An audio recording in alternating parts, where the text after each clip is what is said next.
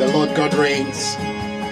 He is robed in majesty. I want to welcome you this morning to another live session of the Potter's Gate Online broadcast. My name is Isaiah Phillips Akintola. It's a beautiful day. This is the day the Lord has made. We will rejoice and be glad in Him. Yes, Father, we thank you for your reign. You robe in majesty. We adore you this morning. Honor and glory to you. Praise, majesty be ascribed unto you. Hallelujah. Praise the Lord. Amen. I want to welcome you once again this morning. This is the day the Lord has made. We will continue to glorify Him and bless His name. Yes, our desire this morning is to continue to behold Him and honor Him and glorify Him and exalt Him and lift Him high, for He's been good. He's been wonderful. He's done so many wonderful, glorious things for us, and we cannot but just to continue to lift Him up with our life. Let our life today be a living sacrifice. Let our life be a living worship unto Him. Yes, we celebrate Him this morning. Amen. Once again, I want to welcome you to this season. What an interesting season the Father has brought us into. This is a time where things are happening so fast that you can hardly catch your breath. But we thank God that nothing happens without the directions of the Spirit and the guidance and the leading of the Spirit. So we are very much abreast with what is happening around us, within us, and across the nation. Yes, we are not in darkness. The Spirit of the Lord has continued to speak and direct us in terms of His purposes and desire. So this morning, once again, as we continue to pray, we will believe Him for clarity and direction and insight and revelation to walk in the reality of the complexities of our day. We are not afraid. We are not shaken. We are not moved. Let the things that can be rolled away be rolled away. Let the things that can be shaken be shaken. And let the things that cannot be shaken remain and abide. We are receiving a kingdom that cannot be shaken. Amen. Praise God. Father, we thank you. We honor you. We glorify you for your goodness, love, and kindness, your mercy that are new every morning. Great is your faithfulness. Great is your love. Great is your mercy towards us. We thank you this morning once again. Lord, we appreciate you that as your Spirit continue to, bring us to another understanding of what you are emphasizing for this day. We pray, Lord, that we will listen and be guided and be directed, oh God. Yes, Father, we lay aside every form of religion and traditions of men. We lay aside this morning everything that can shift, that will shift our heart away from the core, from the center, from the place that you've called us, Lord, to remain and to function. Father, we pray this morning that we'll continue, oh God, to remain and abide in you. Thank you for your grace and strength once again that is perfected in our weaknesses. We thank you, Lord, this morning that we know that your word says you will never leave us nor forsake us. Thank you for this promise, this eternal promise, and we can rest on this promise this morning, knowing fully well that what you have begun in us, you are able to perfect it, oh God. So help us, Lord, not to be deviated, oh God. Help us to remain, help us to abide, help us to journey further, help us to continue to seek your heart and seek your face. Many have come and they've been drifted away. Many have come and they've drank, but somehow they've been called away and they've been carried away by so many things. But Father, we want to abide in the house. Yes, Father, our desire is to abide in the house, Lord, so that we can continue to behold your face and glory. When the time comes for us to represent you, we can be out there representing your intention. So we thank you this morning that your name will continue to be hallowed in our lives, in our heart, oh God. That we're not just seeking your hand, we are seeking your face. In your face this morning, Lord, we will see. Your face this morning, Lord, we will behold in beauty. And we will be awake, oh God, in your likeness. We thank you for your life. We thank you for your light. We thank you, oh God, for Jesus, you being the way that guides us into all ways. Thank you this morning once again. We honor you. We glorify you. In Jesus' name, amen. Praise the Lord. Well, this morning we're going to continue to look into the scripture. We're going to be dealing with Acts chapter 8. We have finished Acts chapter 7. The last time we met, that I was on air. Well, I was supposed to, deal with Acts chapter 8, but somehow the Spirit of the Lord took us a different direction, and that was great. That was good, because I believe lives were impacted by that which the Spirit of the Lord did. So we are looking at this beautiful principles that we are tracking in the Word of God. We see that the book of Acts is not just a book that reveals doctrines to us or teachings in terms of principles of building, but we also see in the book of Acts as the framework of what we can define as apostolic concept of engaging prayer, that we cannot pray effectively until we understand the heart of God and the mind of God, right, in regards to how God relates and connect with his people in the book of Acts. And we see the connection, the correlation between prayer and doctrine and fellowship and interaction. We will see those four order.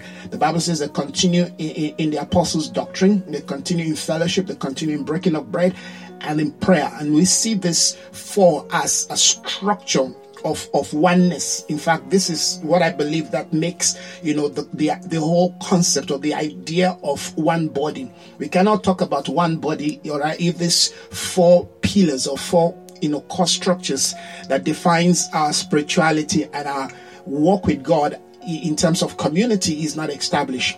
So we have to continue to believe the Lord to give us more insight, understanding, and depth into this beautiful structure, so that when we say we are members of the body, or we are the church of Christ, the ecclesia representing the intentions of God, then it's from these four streams that we are speaking from, that we have, amen, the power of doctrine in our midst, that we have strong foundational teaching in terms of biblical values, that Christ is being formed in our heart, formed within the various areas of what we define to be this Christianity, if you will, spirituality. And our philosophy and theology must be built within the framework of what is called apostolic doctrine. Now, once we have that, then we can do that, within the context of fellowship, because you can see that it is doctrine and fellowship. All right, we can't separate these two. The things of God are always expressed in pairs. All right, the spirit of wisdom and understanding, the spirit of knowledge, all right, the spirit of knowledge and the fear of God, the spirit of counsel and power. They are always in pairs. The things of God are always in pairs. He sent them 2 by 2. So you see this flow, it's Adam and Eve, not Adam and Sally. So we need to understand the concept of the flow of the speakings of God. And those are some of the things I believe that we are trying to highlight as we continue to look into the culture of apostolic prayer. It is important that when we pray with solid spiritual foundation. We pray with solid spiritual framework, that our prayer is effective. Those are the things that we are tracking, or how our prayer can be effective, how our prayer can be effectual, how our prayer, amen, can make impact, not just in community, but within our own lives, that we are confident. The Bible says this is the confidence that we have, that when we ask anything in accordance to the will of God, that our prayer will be answered. Yes, our prayer can be answered if we ask, if we follow, if we pray, if we allow the Spirit of God to guide us in accordance to that which has been laid down. There are principles, there are precepts, there are structures, there are orders, all right, that have been set in the Word of God that we cannot unset. We cannot unset them. We cannot remove them. We don't have a choice about applying these things if we want our prayer to be answered, if we want God to respond to us, if we want our life to become that reflection of the very will of God, of the very counsel of God. Then we have to. We cannot afford to pray, prayers that are, just, formed or informed by how we feel, how, we think.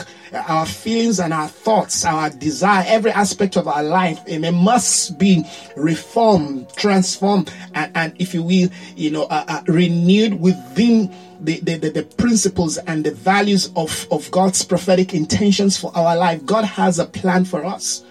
It says the plans that I have for you, they are plans of good. God has plans for us. God has purposes for us. And those purposes and plans are sought within the framework of his word. All right. When we understand the heart of God, when we have the mind of Christ, then we are able to understand how God will have us pray to him. The Holy Spirit will inform us. The scripture says, for we do not know how to pray. Yes, Romans 8 says we don't know how to pray, but when the Spirit of truth comes, John 14, he said, when the Spirit of truth comes, he'll guide us into all truth.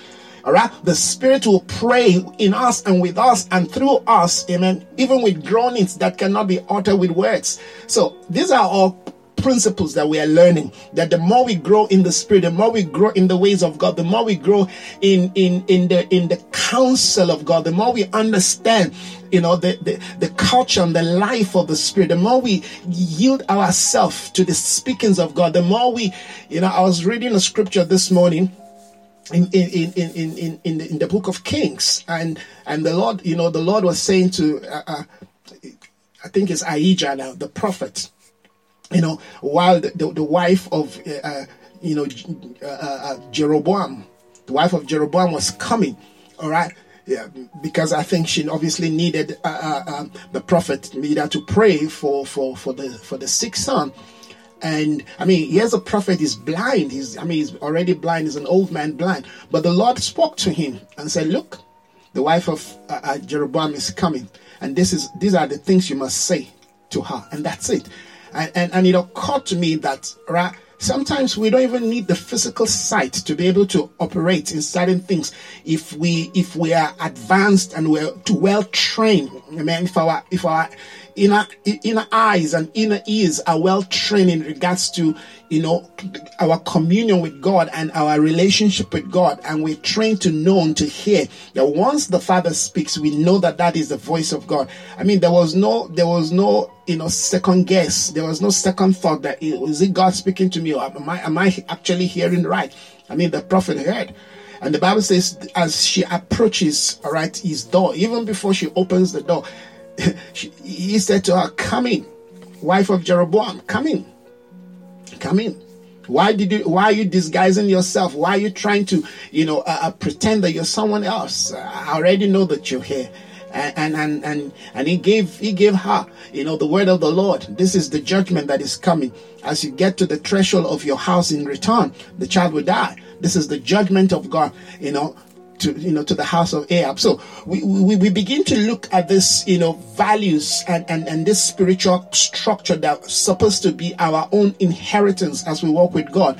That our life is not bound by, the things we see, in the natural realm. That we are not carried away. We are not, boggled down. We are not captured, amen, by the aggression or whatever it is that may be putting us in a position, of negativity. That those are the things that should not, be informing or directing our decision. That we should live our life from that spiritual realm, from that connective, order of life. We should be in that perpetual, ascended order of the things of the Spirit. Excuse me. We should live our life in that position.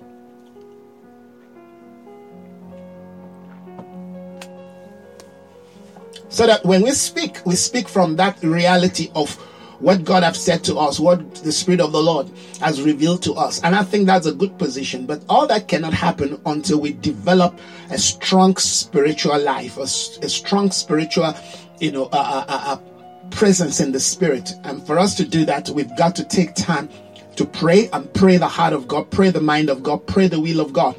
So the dynamics of this shifting in the seasons that we live in demands that we also upgrade our spiritual life, we upgrade our prayer life, but not just to upgrade in terms of the time we spend, as much as that is important, but upgrading in terms of the quality the quality of our prophetic sight, the quality of our understanding in terms of the will of God, because that is really what makes prayer effective. Because prayer truly is establishing the will of God on earth as it is done in heaven.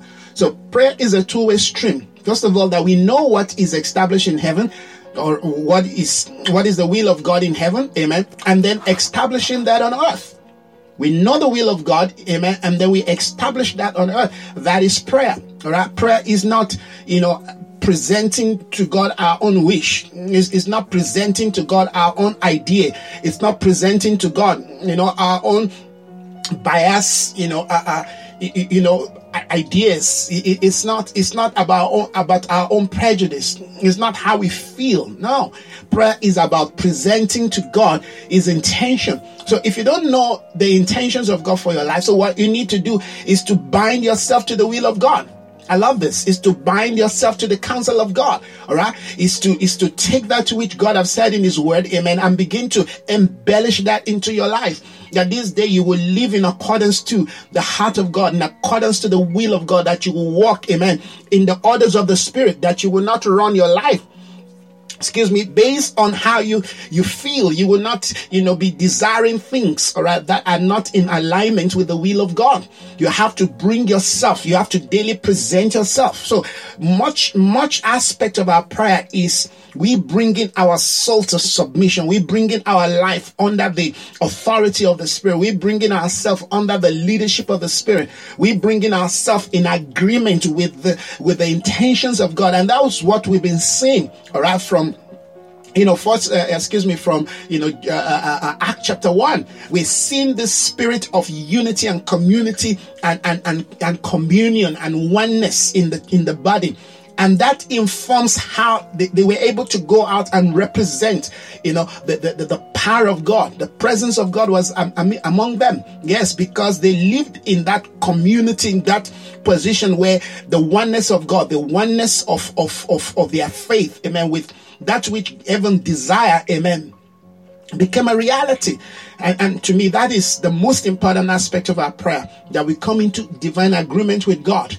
Because the place of agreement is the place of power. Once you agree with God, once you come into agreement with God, all right, you're not trying to get God to agree with you. This is important, because we need to understand this concept. We're not trying to get God to agree with us. We want to agree with Him. We want to come into divine agreement with Him. Because if you're always seeking for God to agree, all right, to sanction, all right, to rubber stamp, your own desire, then it means that you have really not grown. You really do not understand, the ways of God and the directions of the Spirit. The intentions of God for our life, amen, is greater than anything we can ever desire. Amen. The plans of God for us are greater than anything we can ever desire. What God wants to do in us, what God wants to do for us is far greater. It outweighs anything we can ever desire. In fact, we don't even know what we need. How many times we've prayed for certain things that we think, wow, if I can get this thing, if I can just get this thing, my problem will be solved. If I can just have this thing, if I can just marry this man, if I can just have that woman, if I can just have this amount of money, if I can just have that job, if I can just have that, house, if I can just, and we our needs most time are based around the influence of people around. Our needs are informed by the pressures around us. Our needs are informed by, all right, how we think, how we feel. So if our life are not in consonance with the intentions, the redemptive intentions of God for us, how then do we pray effectively?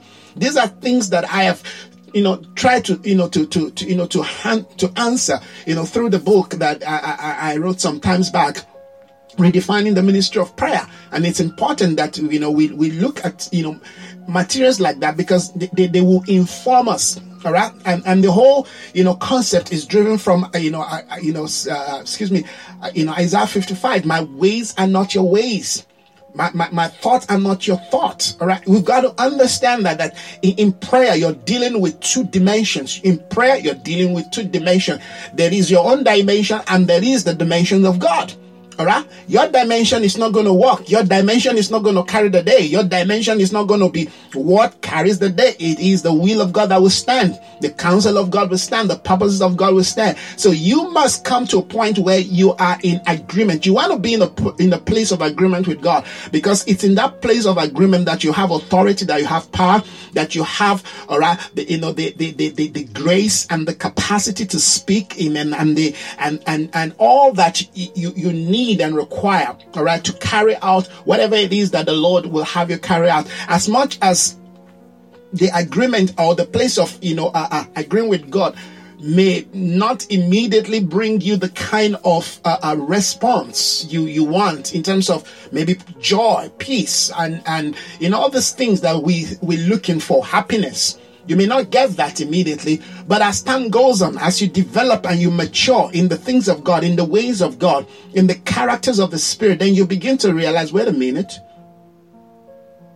God's intention, in fact, for me was a better intention. God's plan for me is better than, how many times that you've thought about having something, you've prayed about it, and somehow the answer was no. And after 3 years down the line, maybe 5 years, sometimes could even be more than that, and then suddenly you realize, after you've matured, you realize, oh, I was wrong, God was right. Yes, because God always answers us based on his future plan for us. When God gives you something in the now, when God answers, a request in the now, I can assure you that He is thought of the future. He has factored the future into, giving you or answering that, a request. Or else, whatever, you ask and you receive them, those things sometimes could even be an hindrance. And you may just find yourself, at a loggerhead. You may just find yourself in some big trouble for what you prayed for. He said, for we pray and we do not know how to pray. We ask and we don't know how to ask. We ask amiss. Right? We ask because we ask based on our own selfish desire. He say we even ask and go out of our way to kill to get to what we want. So God is not always going to answer, our so-called request. He will always answer His best interest for our life. So let's go to Acts chapter 8 this morning. We're going to be dealing with Acts chapter 8, and I believe the Spirit of the Lord will continue to speak to us. All right. We finished Acts chapter 7, and we saw what happened in Acts chapter 7. We saw the standard of the quality of a man by the name Stephen, who reflected, the height of spirituality, that at the point of death, he was still asking for forgiveness. He was still pleading. He was still interceding, for his protectors, for those who killed him, who murdered him. He was still praying. He says, Father, don't take this thing against them. What a man, what a spiritual maturity, what a position that we want to be. Even at the point of being stoned to death, you can still stand to pray for your enemy. That was something we see, Christ himself reflected. In fact, that was what led Jesus to the cross. And I think that the idea of the redemptive, power of God had so worked in the life of Stephen that, at the point of the call to either stand for God or to denounce God, he showed what he was actually made of. He reflected the very nature of God. That is a life we want to emulate. That is a man we want to copy. That is a being that we want to really study and understand what informs this man's faith. What characterized the quality value of this man that was called to be a deacon, just to serve tables, only for him to graduate to a point where he began to function even as an apostle. And that tells us something about our walk with God that is progressive. We can develop. We can develop. When we commit, when we are faithful in little, all right, much will be given to us, not necessarily by men, but much will be given to us by God. when God sees us, amen, faithful and committed to his ways, to his purposes, to his counsels, to his plan, and we are there doing what we need to do, he will begin to increase his grace in our life. He will begin to increase his wisdom, his capacity, whatever it is that we need to become what he wants us to be, amen, for the season that he's brought us into. It will happen. And I love that. Stephen began to operate in such a level that I'm sure some of the apostles were wondering, wow, we didn't know this guy's got it. We didn't know he's got this kind of capacity. At the point of him standing to defend the cause of the gospel and lecturing the Pharisees and the Sanhedrins and the Sadducees and all this, God knows what they call them, at that point where he was lecturing them, about the journey from Egypt to the point where God brought his people to the promised land, to the point where he talked about restoring the tabernacle of David. I mean, these people could not just understand that such a man could be so informed, but not just informed, gave an accurate interpretation. I think that was, the Bible says, I mean, the Sanhedrins and the rest of, the high priest and, the religious leaders that were there, the Bible says they covered their ears. They couldn't just take Stephen speaking again. They covered their ears. And the Bible says they gnashed their teeth. They were so angry. You could see, the demon of anger, actually manifesting through these people. And the Bible says they dragged him out and began to stone him. What a true system, what a true value system of life, claiming to be representing the same God. You have the same people claiming that they were representing God. Because, the whole system, the whole religious system back then, they claimed they were representing God. So we can be religiously so blind. We can be religiously blind. We can be so zealous doing the wrong thing. These are the people who claim that they were standing for God, standing for what God, has said in his word, defending the cause, of the Torah and the law. And these were the powers that be. But Stephen knew that they were wrong. They have the law, but they do not have the spirit of the law in them. They do not have, because the spirit of the law, if they have the spirit of the law, amen, and not just the letter, they would have known that this thing they're reading was speaking about Christ. It was so clear. But anyhow, the Bible says, they killed Stephen. And this is how, chapter 7 ended. But the point that I'm drawing from that, all right, is that the Bible talk about a man, amen, by the name Saul, whom they cast their coat when they were to kill Stephen. The Bible says they cast their coat at the feet of this young man by the name Saul. He was there. So the Lord just gave us a picture of that and left it there. But in chapter 8, we're going to begin to see the place where this man begin to, function within the structure of what God, amen, he's building as a community, as a nation that will spread across the earth as a seed, as a light that will begin to, turn on, the glory of God across the earth. And this is something that is very important, that in the wisdom of God, sometimes we will see certain things that seem to be negative. Right? I believe that when Stephen was being stoned to death and this young man by the name, Saul was watching. I just quickly want to go to chapter 7 again.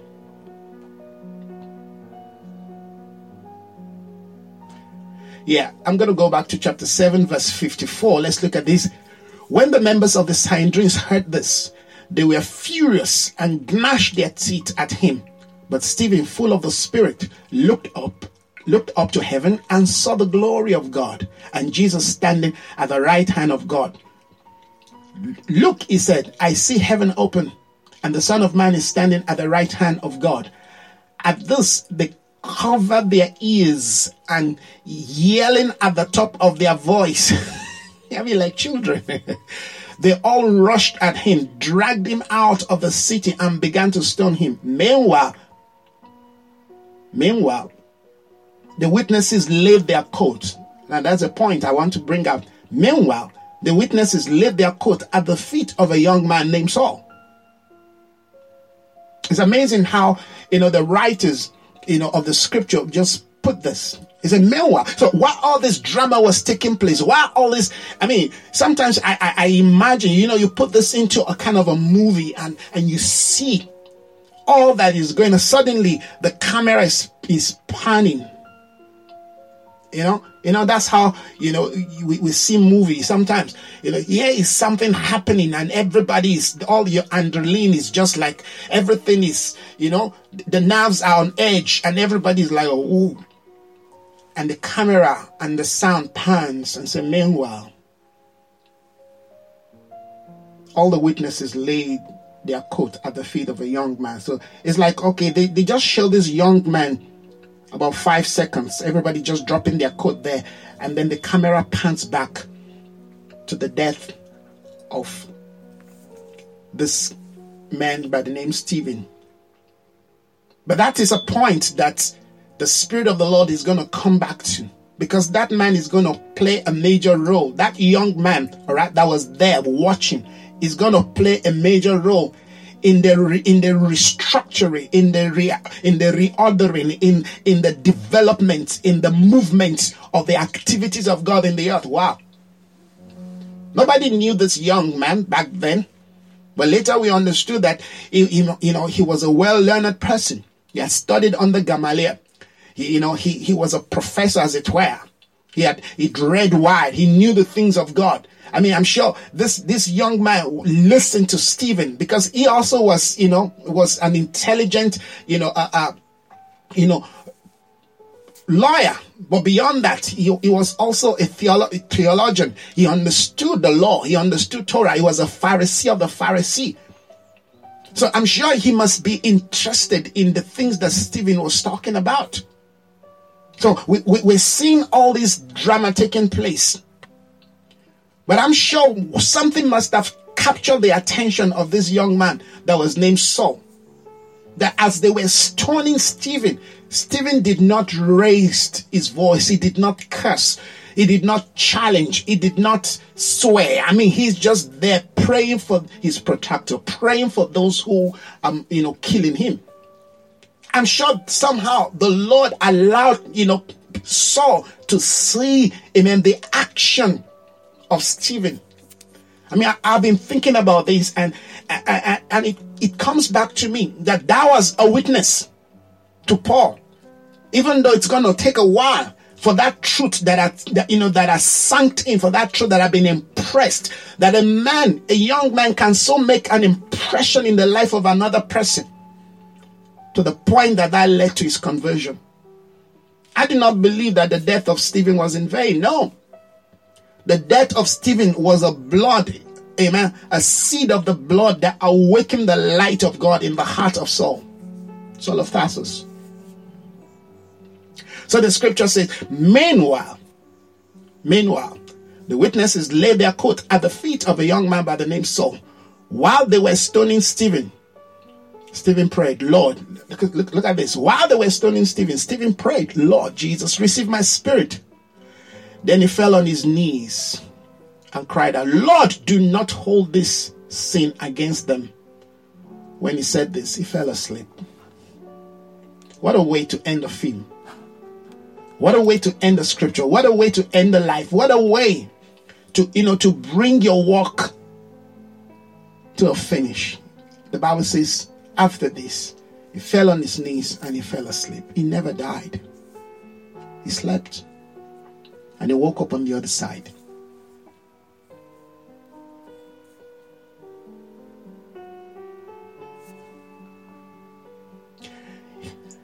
If you read that scripture,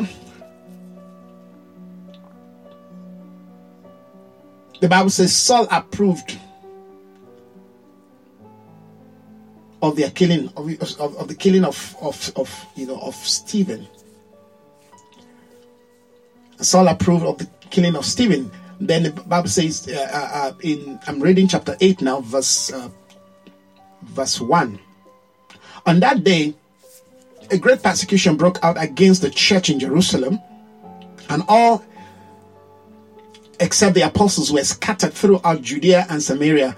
Godly men buried Stephen and mourned deeply for him.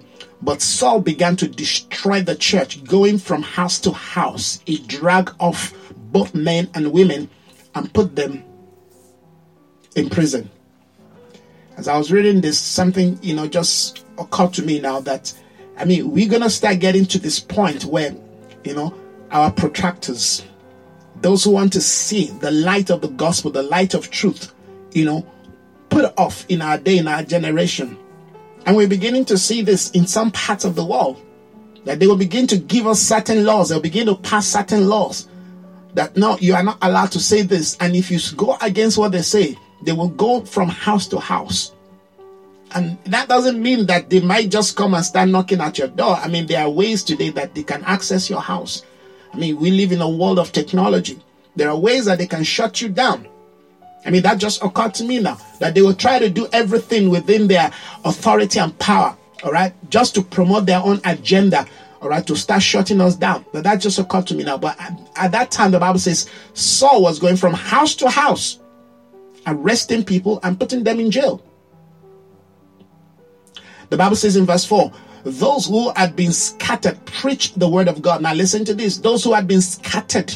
So even the persecution, all right, the fact that people were fleeing from their life, for their life, going from place to place, doesn't mean that they stopped preaching the gospel. The Bible says they were preaching the word of God wherever they went. Those who were being scattered preached the word of God wherever they went. Philip went down to a city in Samaria. Philip, now we're seeing another character, being brought into the scene. Philip went down to Samaria and proclaimed the Messiah there. He proclaimed the Messiah there.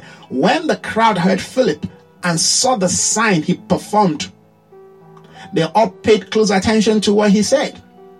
For with shrinks, impure spirit came out of many, and many who were paralyzed or lame were healed. So there was great joy in the city. So we're beginning to see now that even the persecution, all right, opened the door for the advancement, for the promotion, the propagation of the gospel. The Bible says Philip went to Samaria while people went to other places, but Philip went to Samaria, and there he began to proclaim the Messiah. And as he proclaimed the Messiah, the Bible says he also performed great miracle, all right, to the point that the people now began to give attention. And I think that is something we need to look into carefully. All right, that first of all, what we are going through, and these are all part of what informs, a solid spiritual culture of the apostolic. That when we become people that are truly embedded within the life, we are built within the structure, of strong spiritual connectivity with God. That the persecution, that the trial, that the need, that whatever we may be facing in the natural does not stop us from carrying out our objective, our assignment.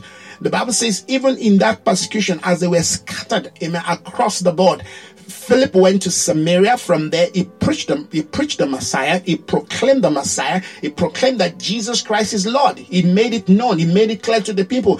As he was doing that, there was power to heal. There was power to heal the people. As the healing was going on, the Bible says that people pay attention. All right. All kinds of impure spirit came out of people that were paralyzed were healed. And I believe that we're going to begin to see that, all right, that as we continue to proclaim, because one of the arguments has been that, all right, this present apostolic emphasis, all right, de-emphasizes healing and miracles. And I beg to differ. Listen to this, friends.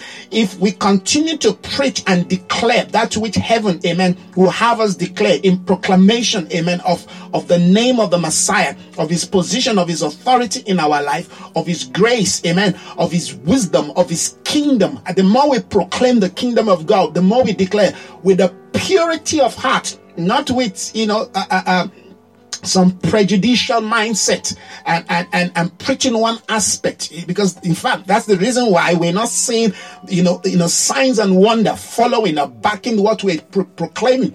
There are too many rhetorics. All right, we've preached doctrines and we say things that sound good and sound eloquent and sound right, and in fact most of the things we say, they are right. The only problem is that there are no balance to what we're saying. All right. So we're talking about people talking about the apostolic. Thank you, my brother, for joining. There's a proclamation of what we term as the apostolic.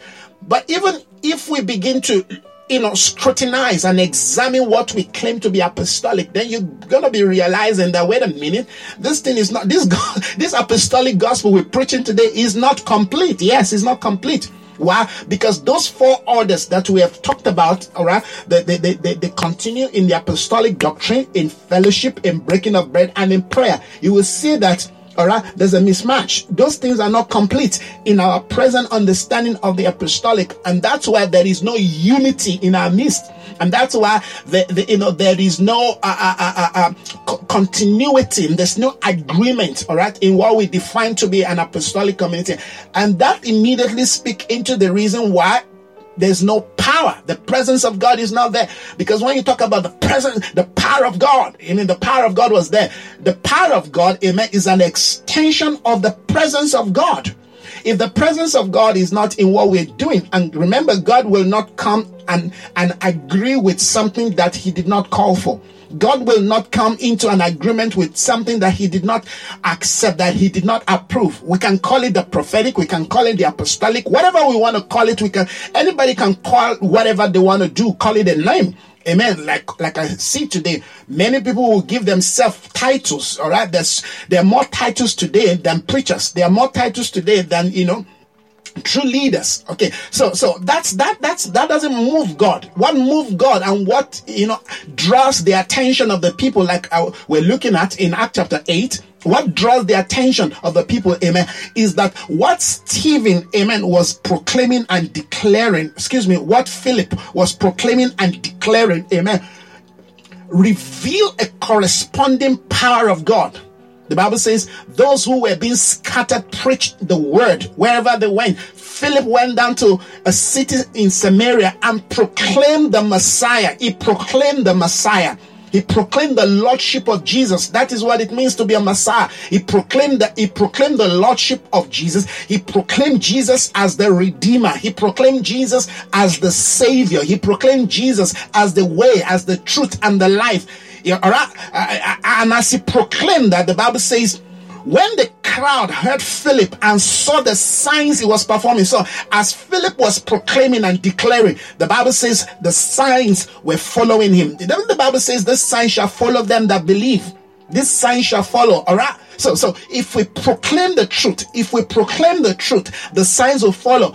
That's half a truth. That's not the full truth. If we proclaim the truth with the right heart, with the right agenda, with the right, mindset, with the right spirit, all right, with the right belief system, without any form of our own agenda, without any form of just basically using the name of God to proclaim something, to do something, while we've got a different agenda.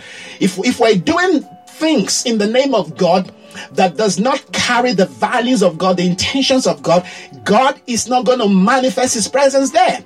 If there's anything manifesting, in such arena, it's not God, because God will not violate his word. God will not violate his values. God will not step out of his values just to approve what we are proclaiming. No, it is not the proclamation that matters. It is the proclamation in alignment with the right value system, in alignment with the right spiritual understanding, with the right spiritual, framework. And that will be speaking into, humility, submission, mutual understanding, agreement, respect.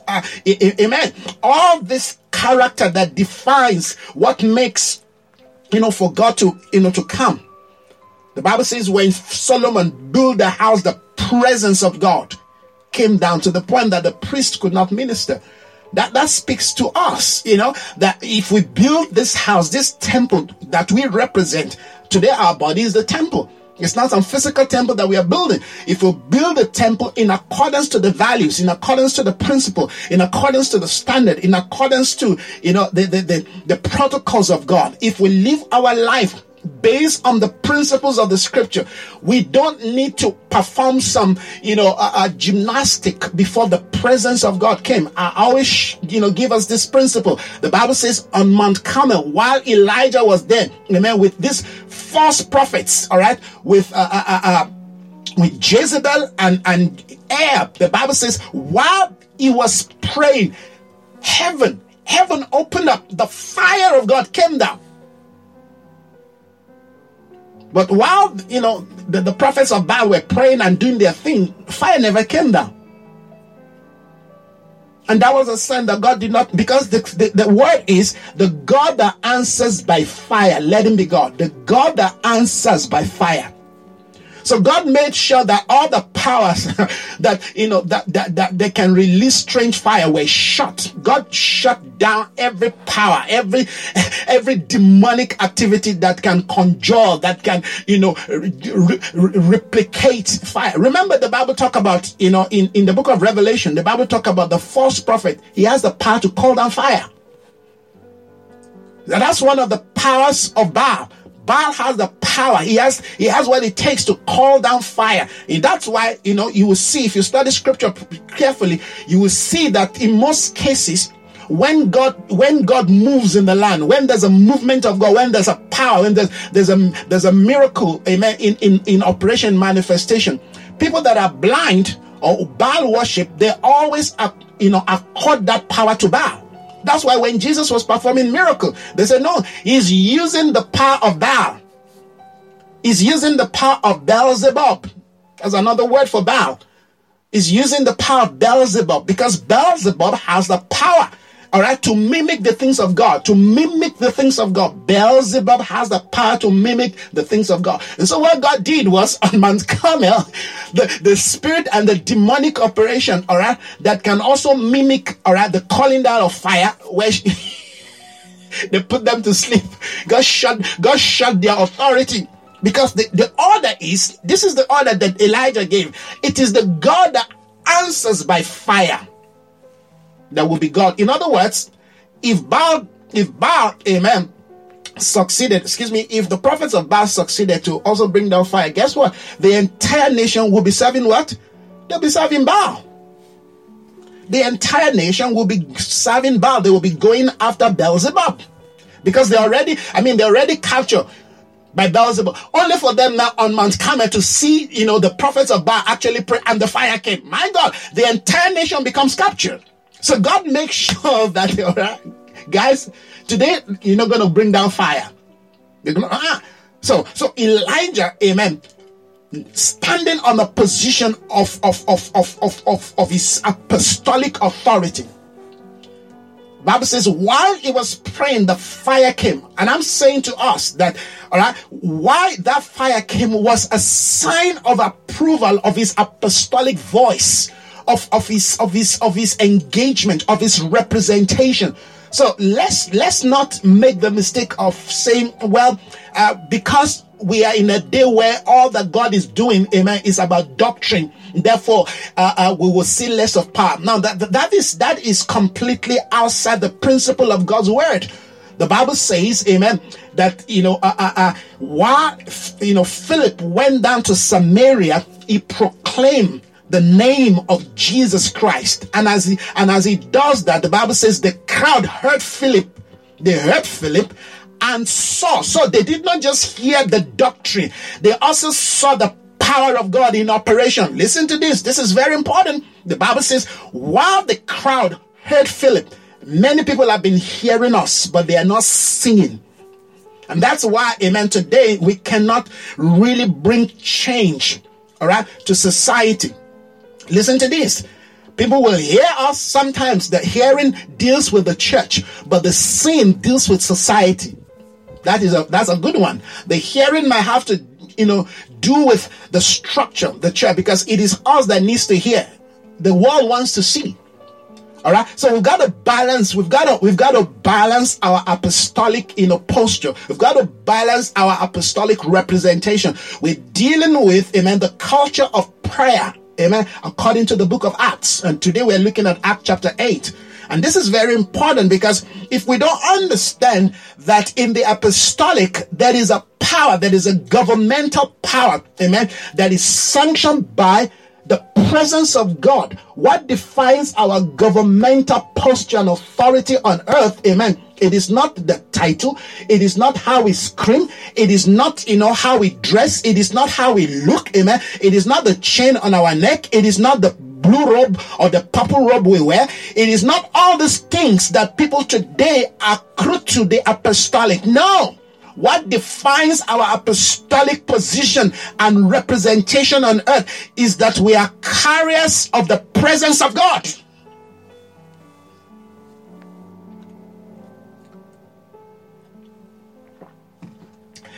Just want to quickly appreciate everyone that is joining this morning. Thank you, Bishop Abraham, for joining, and a few others. Thank you, my brother Ricardo. Thank you, Sister Tina. Amen, my brother Pastor Dewale, thank you for joining also. Appreciate it. Amen. So we're dealing with this concept, and it's important, all right, that we do not present an apostolic, culture that has teeth but that cannot bite.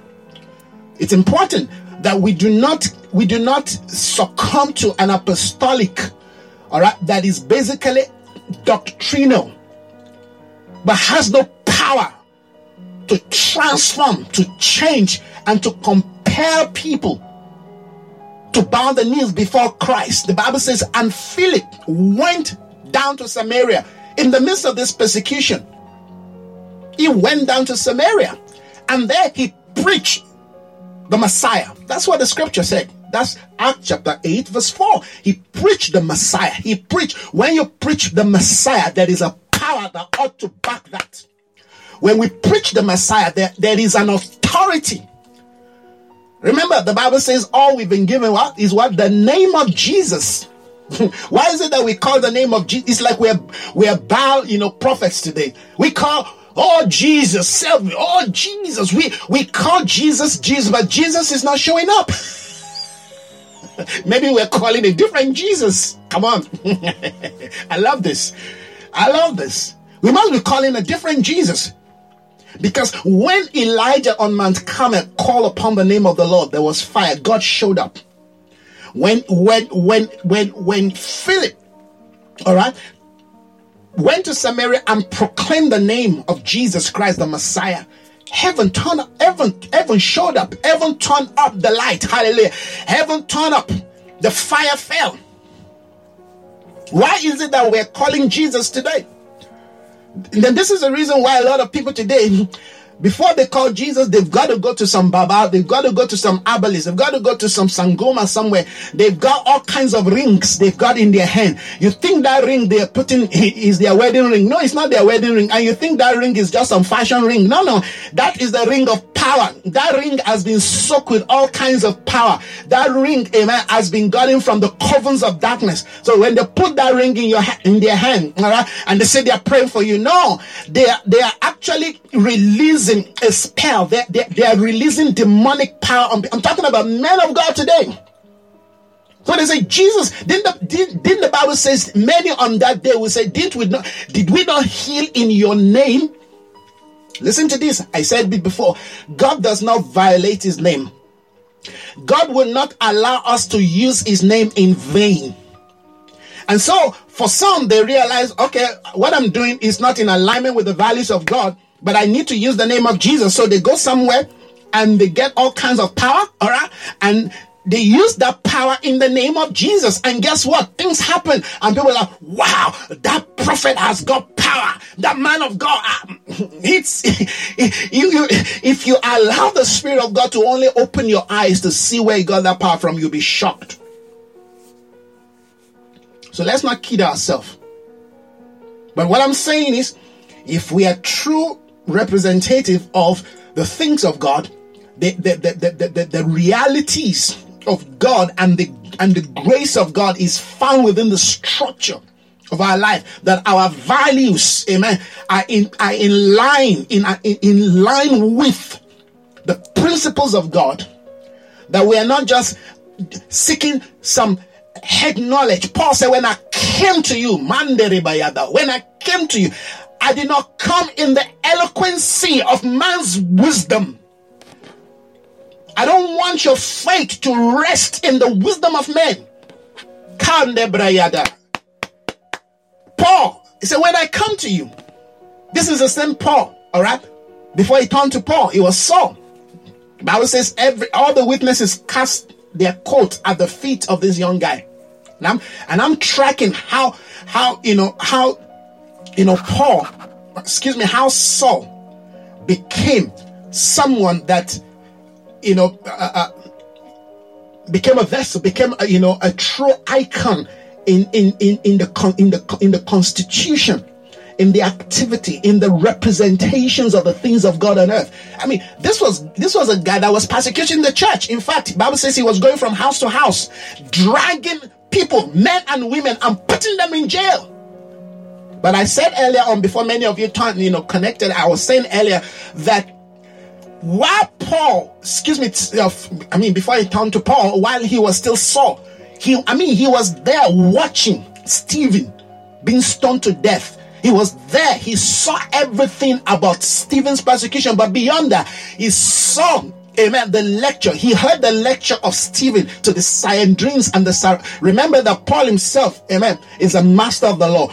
Paul himself was a master of theology. He knew the law. The Bible said he studied under Gamaliel. It was not some dunce. He had deep insight into the word of God, into the things of God, into the law and the Torah. And so he must have been captivated listening to Stephen and say, how can a young man be so intelligent? And this guy was not in our university. This guy was not part of our school.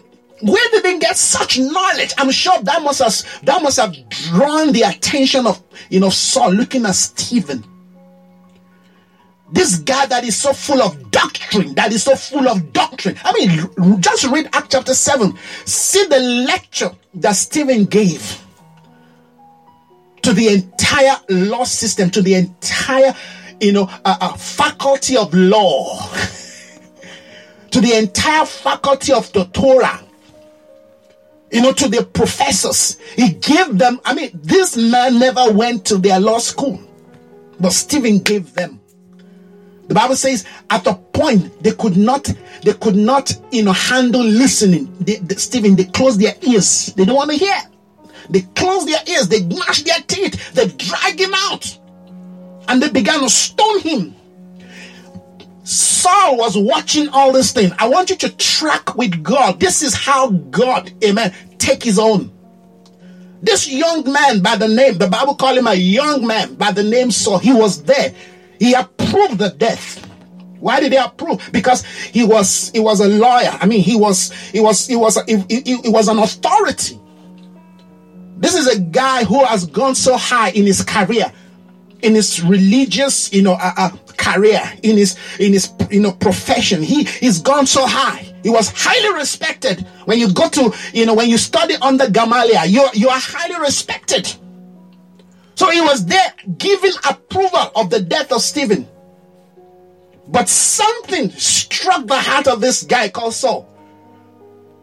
While Stephen was being persecuted and being stoned, he never raised his voice. He never challenged. He never said anything that will destroy, that will frustrate the redemptive counsel of God. Listen to this. God allows Stephen to be stoned because there's nothing that happens to us without his approval. God allows Stephen to be stoned at the watch of a young man that God was going to use to change the world. The wisdom of God. The wisdom of God. So here was Saul watching and listening. I'm going to go back to that scripture again. Acts chapter 7.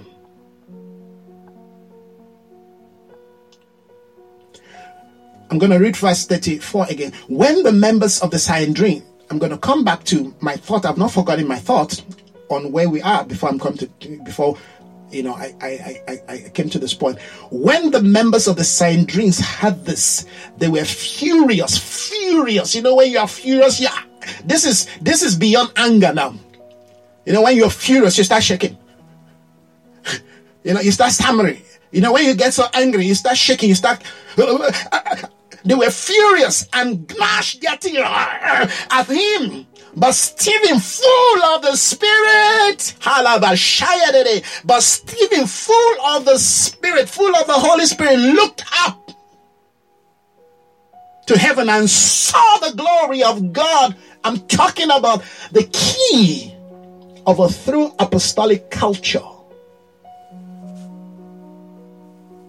So that when you call yourself an apostle, or you claim that you're part of the apostolic move of God, or you're part of an apostolic company, the question you've got to ask yourself is, have you tapped into what Stephen tapped into? Stephen was just a deacon. He was a deacon. This guy was a deacon. Oh, Lord, help me. This guy was appointed to serve table. He was not even part of the 12. But the quality of his life is unquestionable. The quality, the character, the excellency of the spirit of Stephen, unquestionable. In the midst of all this persecution, the Bible says, but Stephen, full of the Holy Spirit, looked up to heaven and saw the glory of God and Jesus standing at the right hand of God. One of the few places you will hear that Jesus stood up. Look, he said to the people while they were gnashing their teeth, he said, guys, hey, wait, you're getting angry. You can't see, I'm seeing something. Look, he said, I see heaven open and the Son of Man standing at the right hand of God. At this, they covered their ears. Before they covered their ears, at this time, the Bible says, the Bible says in verse 50, 57, at this they covered their ears and yelled. They yelled at the top of their voice. In fact, let me demonstrate it. They yelled at the top of their voice. They all rushed at him. What a demon manifesting. They all rushed at him, dragged him out of the city, and began to stone him. Meanwhile, the witnesses laid their coat at the feet of a young man by the name Saul. While they were stoning him, Stephen prayed, Lord Jesus. This was the last prayer of Stephen. We're touching something about prayer. You see, have you heard the concept of, I'm sure a lot of you must have heard the concept of the foam. A foam. You know the foam we use in bathing? You know that foam? When you throw a foam in the water, it soaks the water, isn't it? The foam suck the water. That's the right word. The foam sucks the water. The foam takes everything, all the liquid, it takes it. Now, when you squeeze that foam, what comes out? Water. If you throw the foam in the colored water, if you squeeze the foam, you get the same color. If you throw the foam in a pure clean water, when you squeeze the foam, what do you get? Clean pure water. I hope you're getting the concept here. Whatever is thrown at you, regardless of what is thrown at you, when you are squeezed under persecution, that's the same thing you're going to release. that's the same thing you're going to release. So this is a beautiful concept here. All that Stephen had in him that was of God is what he released. He had taken so much of God in his life that when you squeeze Stephen, bitterness did not flow out. Anger, hatred, division, backbiting did not flow. He prayed. That's a standard for every one of us, including me. The Bible says, while they were stoning Stephen, Stephen prayed, Lord Jesus, receive my spirit. He fell on his knees and cried out, Lord, do not hold this against them. While he said this, he fell asleep. So the point that I'm making here is, even in the midst of this persecution, we still see the increase of the governmental authority of God. Listen to this. Persecution does not reduce the authority, the power of God from the people of God. In fact, it increases it, if you will. And at this point, when Philip went to Samaria through the persecution, he preached. As he preached, they heard, but they saw. And my argument this morning is, we've seen a lot of preaching in terms of doctrine, teachings.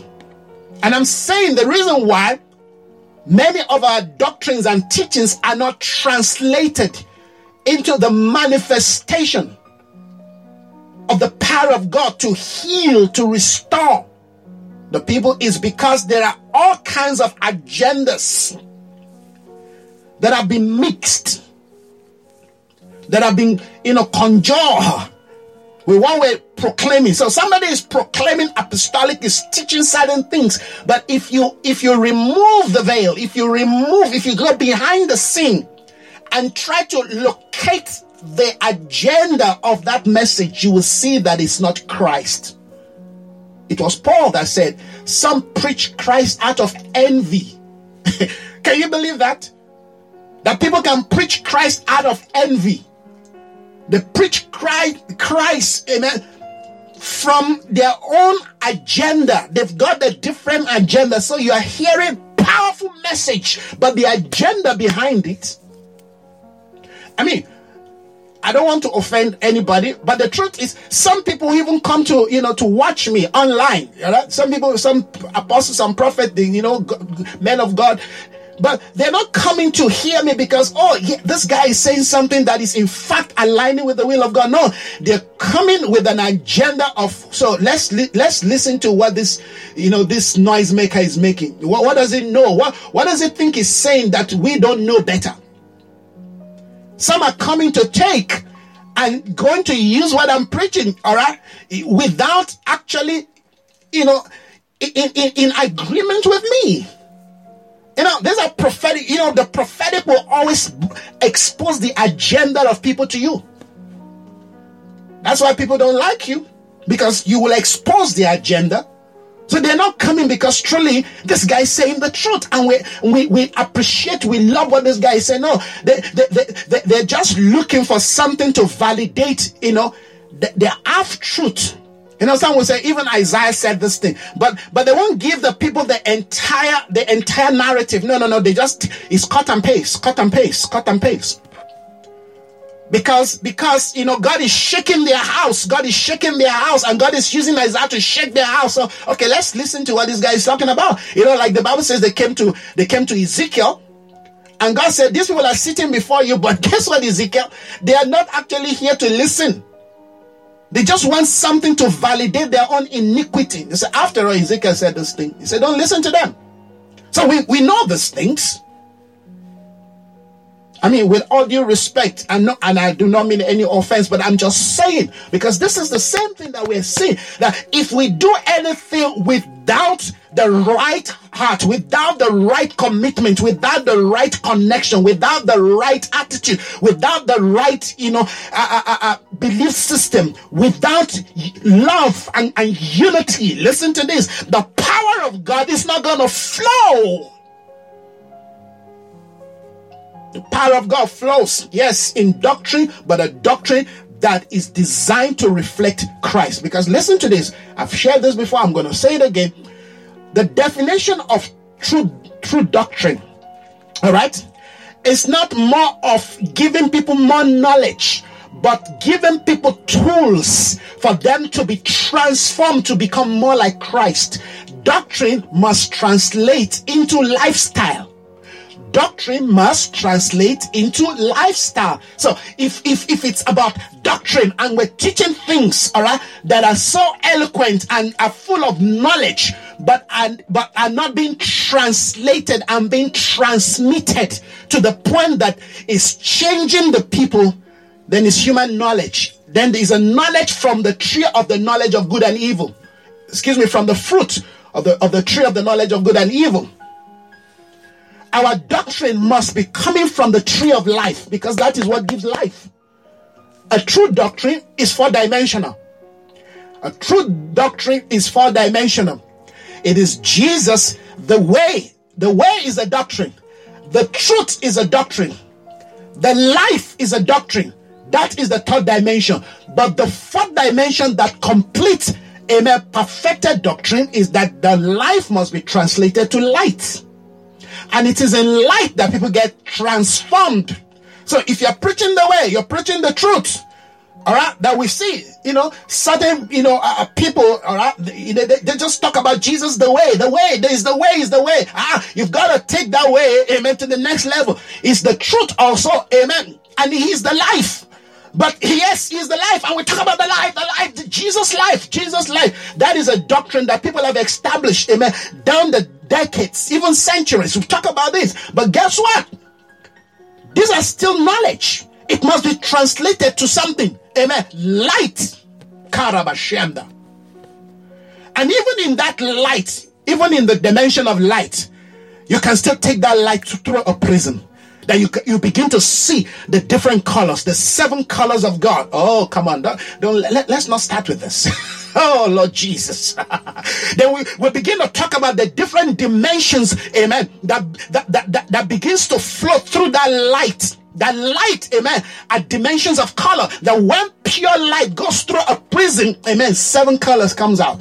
That speaks of the 7 natures of God. The 7 characters of God, the 7 dimensions of God, that speaks as church as one of the dimensions. But the point that I'm making is, let's not go deep into this. The point that I'm making is,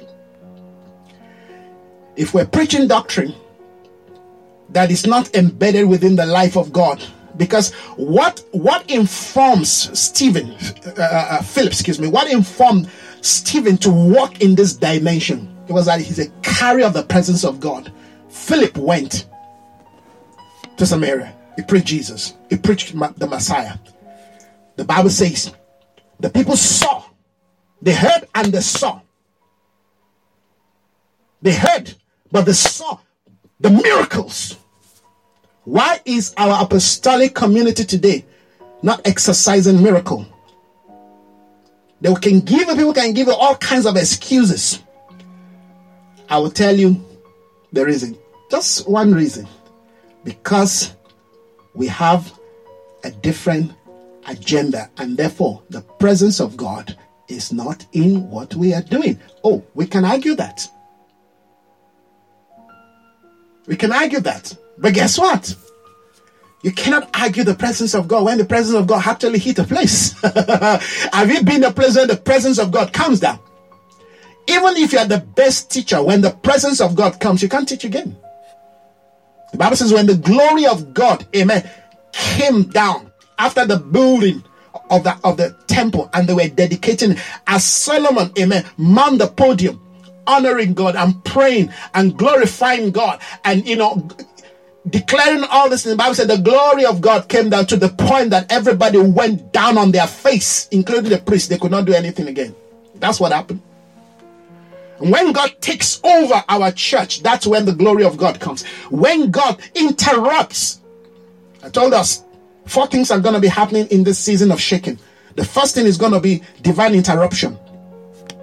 God will interrupt. Many people are going to be going to service this morning. God will interrupt their service. Men of God, God will interrupt this. God will say, go sit down there. Today, you're not going to say nothing. I'm taking over this house because I've got me some Saul that I want to transform into Paul because I want to use them. Yes. God will interrupt. He's interrupting our agenda. The things we have built, the things that we've conjured, the things we have, our program, God will interrupt our program. God is no respecter of man, and that starts with his men. Because sometimes when we say God is no respecter of man, we always refer that to unbelievers. No, it starts with his own people.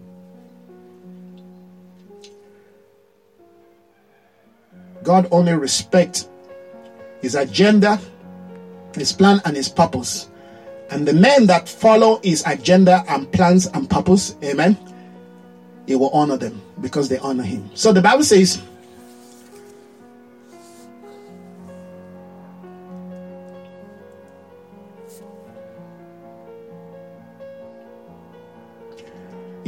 I think I stopped in verse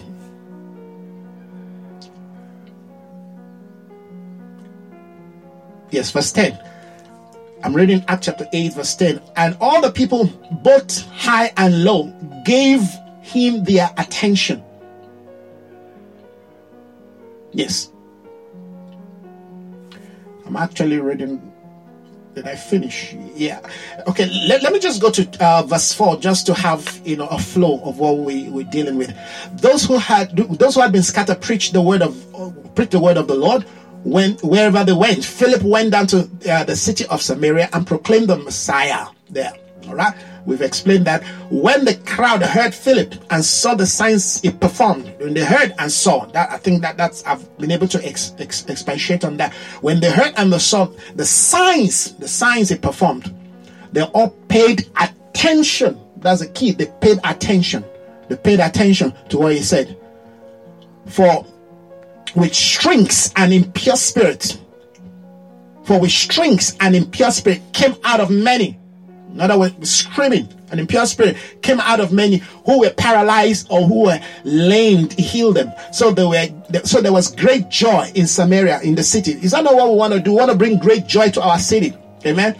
That happens when we begin to follow apostolic order, apostolic structure, apostolic doctrine, apostolic pattern. Hallelujah.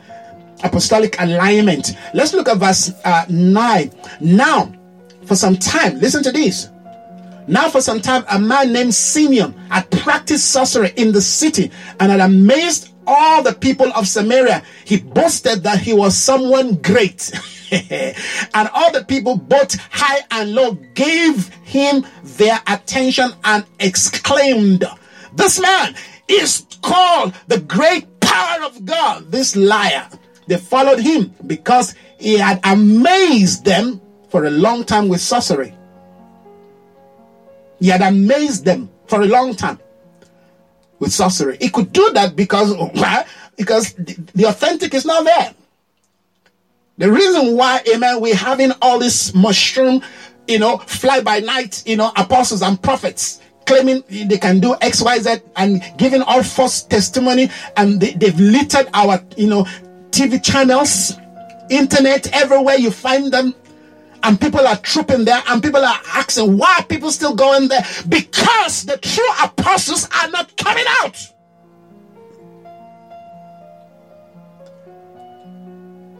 The answer for the malady we see today in our city, amen, is the awakening of true authentic voice.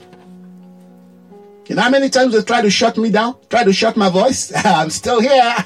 Tomorrow I'm still going to be here. I'm still going to be here. Choose to be part part of an authentic voice, because if you stand to be an authentic voice, guess what?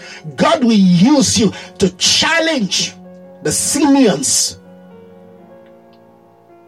The Simeons that are amazing the people with falsehood in the land. But all that will happen if you're developing, if you have come to that understanding of what is called apostolic culture in terms of, prayer. Because I'm looking at the book of Acts beyond just a concept of doctrine to, a culture, of kingdom prayer. The church of Acts was born, in kingdom culture. Yes, Jesus said tarry in Jerusalem. Before he told them to tarry, Bible says, when he resurrected, he taught them about the things of the kingdom for 40 days. Before he resurrected, everything Jesus taught at his resurrection, when he ascended, he came back. The Bible says he taught the people for 40 days about the kingdom. So everything Jesus was doing, at that point was laying a foundation. He was laying a foundation for this church. No wonder. Somebody said, how did the church begin to talk about the apostolic? No. You don't read the scripture. Go back. Jesus already taught them what the apostolic meant, what the ministry of the apostolic, ought to bring and produce, in their lives and in the community and in the society. He already established that. So all they needed was to wait for the power of the apostolic that will release them into the function of an apostolic community. Hallelujah.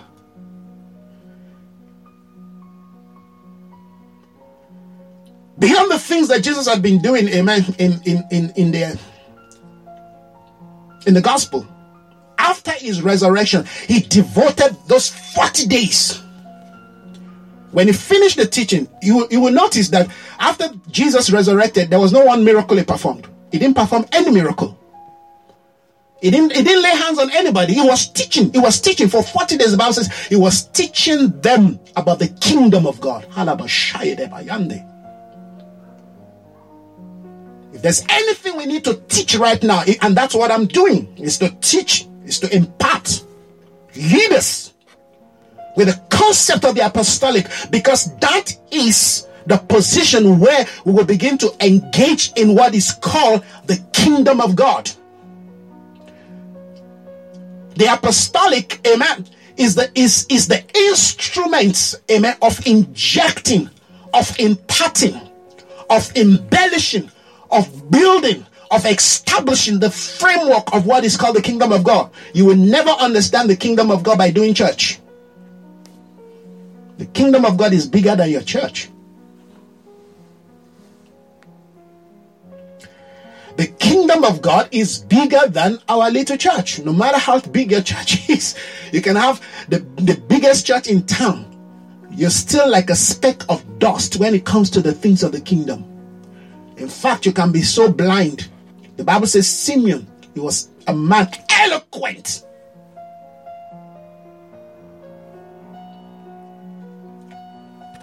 This guy was eloquent. He understood the concept of John, but he's not been taught about the things of the kingdom, such that they ask him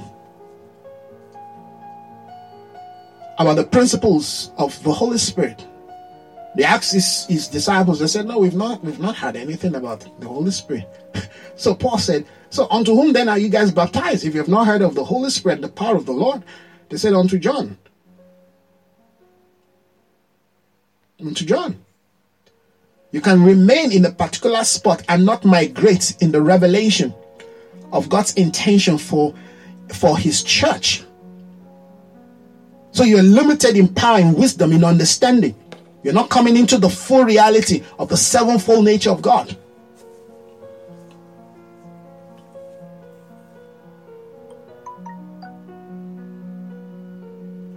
Hallelujah. So here's this guy, Simeon. He's been practicing sorcery.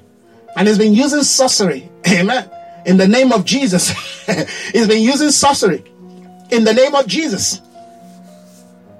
He's been amazing the people. And people have been following him. You see the church is full. You say, wow, God is there. Not the guys using sorcery. I told you about those who are using big rings. Some of them today, they even want you to kiss their ring. All kinds of crazy things happening in the church. I don't know where a ring came in connection with the things of God. Where in the scripture? Where do we get all this funny tradition from? These are the things killing the power of God. If you want to know why you are not walking in the power of God, strip yourself from those regalia, all those things. Strip yourself from them and let the power of God rest on you. The power of God is not going to rest on your tradition, on your idea, on your so-called connection, whatever it is that is not biblically aligned. Listen to this. My principle is, if I cannot see it in the word of God, I don't accept it. I don't care where it's coming from. It can be coming from some, archbishop or bishop from God knows where. It can be coming from some apostle in America. No. Sorry. My avatar is the word of God. My reference is the word of God. If it's not in the word of God, I don't do traditions of men. I don't do that. I don't do traditions of men. Traditions of men, the Bible says, they make the word of God non-effect. Yes, when the word of God is non-effect, how do you think you're going to carry the power of God? It's not possible. You see the kind of dressings our men of God are doing today. Some of them, they want to look like the Pope. They want to look like the Pope. They've even gone beyond looking like a bishop. Now they want to look like, with all due respect, Bishop Emmanuel. Bishop Manuel, please, this is not directed to you. I'm just speaking generally. We wear all this regalia. Don't we understand that we are painting a picture to those that are following us, that are coming behind us, that this is what Christianity is, that this is what they must do? That's it. A father does not need to tell his child how to dress. The child watches the father and duplicates that. My child wants to be like me. And so I've got to be careful. You must see my child trying to mimic me preaching. You got to see my child. He takes my eyeglasses and he takes the microphone and he's mimicking me preaching now. Especially my daughter. They try to mimic me. And I just sit there and I laugh and like, oh, and the Lord said, you better watch. I told you yesterday, Eli was a bad influence to his children. Even when God corrected him and said, hey, see what you... No. He was quiet. He just gave them a spank on the hand. I told you, a man who had the audacity to call other people demons because he is such an influential person in the body of Christ, because he rides a jet, and then everybody must bow and worship him.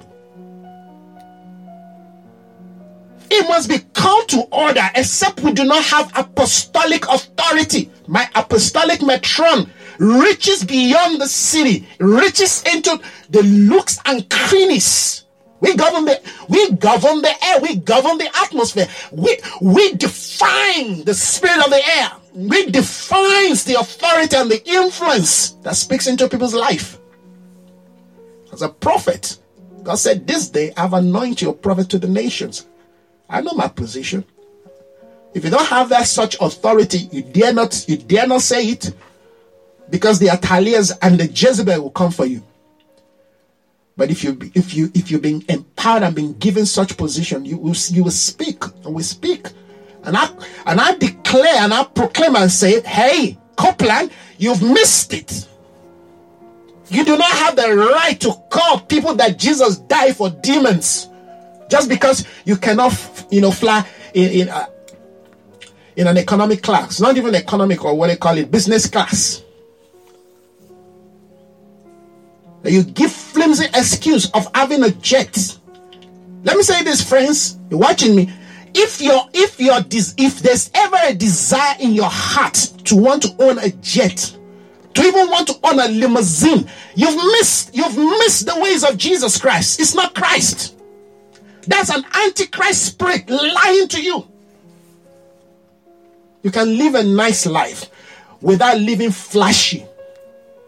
There's nothing flashy about the kingdom of God. That is, read the scripture. I posted, this article that I got from somebody's timeline. How the apostles died is on my timeline. Read it. Read it. So that next time when we say we're in the apostolic, we should think twice. All of them died a death of sacrifice. They all sacrificed their life. It was yesterday I was thinking about this. And I was saying to myself, it's amazing that if you read the epistles, there is no one place that the epistle highlights the concept of the wealth of the church or the apostles. Not even Paul. Not one place. Read the entire epistle. There is no one place that the Bible talk about how wealthy Paul was. Yet this is a man that wrote 1/3 of the scripture. There is no one place the Bible talked about Paul, building mansions. Because he needs to prove that he's the apostle. Come on, what's wrong with us? What is wrong with us? Are we blind? Can we see what is going on?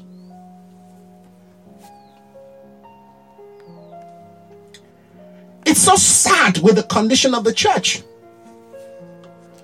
And when you start preaching the truth, some people still have the audacity to come tell you, no, don't do that. And you know the reason why we would try to defend a man that we know is doing wrong? Because we are afraid that we also might fall into the same sin. So I better defend that man. Listen, I have nothing to be afraid of. He who has fallen has no need to be afraid of fall. I've fallen several times and God took me up again. I have nothing to hide. Christ before me, Christ behind me, Christ beside me, Christ all over me. If you're not dead to the things of this world, you cannot touch what is called true inheritance.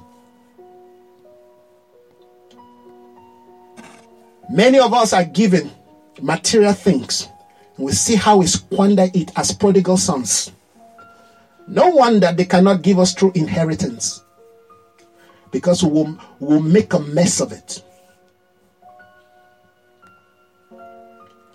People control, few millions.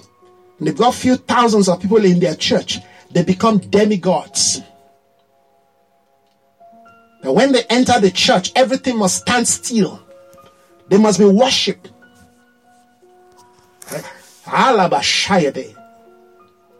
May God judge them.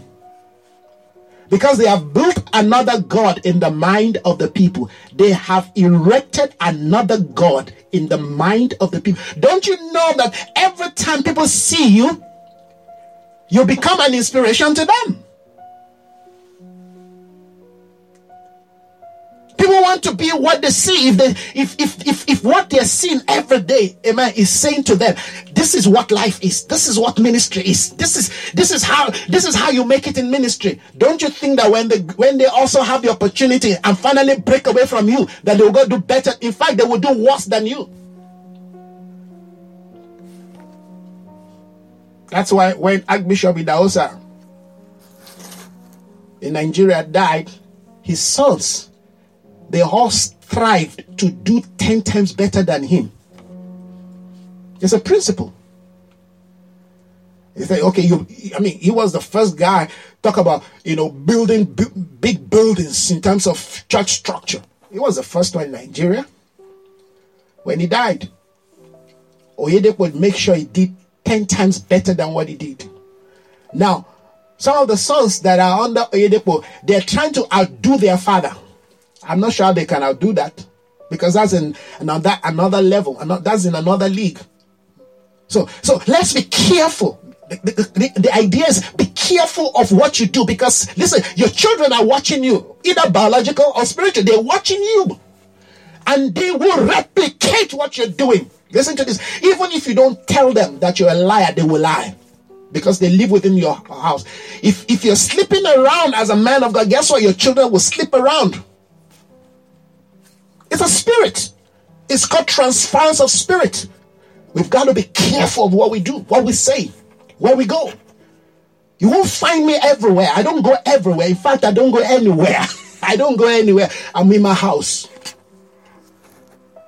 I'm in my house. Somebody said, do you go to church? I don't go to church because I am the church. I've got fellowship. I fellowship with my home, with my family. And friends, people who come around, we fellowship together. But guess what? At this season in time, this is not the time for me to be running from one church to another. No. What am I going to be doing there? Except you want me to be scattering the churches. Because that's what I'm going to be doing. And that's what I've been doing before. You know what I'm saying? No. That's why they don't invite me again to their churches. They know, yes. Except you want the truth, then you invite Isaiah. If you don't want the truth, don't invite me. Because if you do, you invite me to your own detriment. My prophetic edge is very sharp. Every day the Lord sharpen it. This is not dull. My eyes are open. I can see. I'm not blind.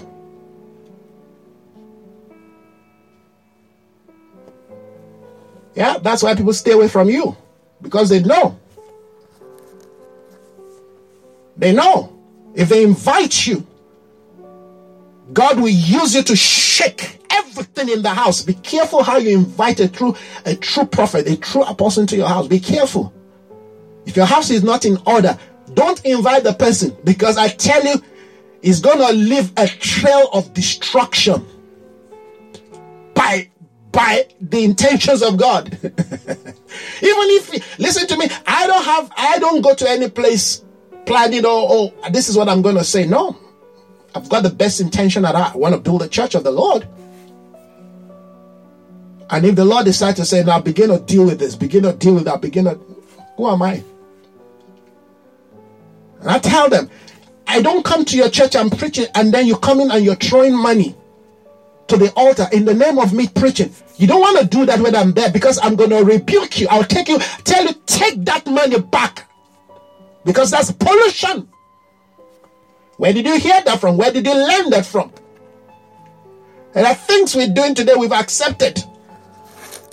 We think, yeah, because people are screaming. And the more people throw money, the more you also get crazy. The spirit of mammon just grab hold of the entire atmosphere. Pervert everything. God is gone. The presence of God is gone. Everybody's going crazy and screaming. The man of God is scraping your head. You don't know. Now, come on. This is my space, so I can speak. If you love me, you will come again tomorrow. If you don't love me, you say, this guy is crazy. I can't listen to him again. Yes. This is the day of the Lord. This is the day of the Lord's vengeance. This is the day of the Lord's zeal. It's a sacred day, friends. It's a sacred day. We cannot afford to live our life as if we live for ourselves. No, no one lives for himself. We represent an order. We represent a kingdom. We represent a kingdom whose authority is reflected in the face of Christ, not in his hand. The ministry of the hand is ending. It's time to come to the ministry of the face. People just want what they can get from God. No, it's time to behold the face. Because when you behold the face, oh, Labashanda, you will transform society. You will transform nation. Yes, the glory is in the face. The glory is never in the hand. Many are called fivefold ministry. But the ones that will be chosen will be those beholding the face of Christ. Not many that are called who have run with an anointing will indeed behold a face that will reflect the glory of God.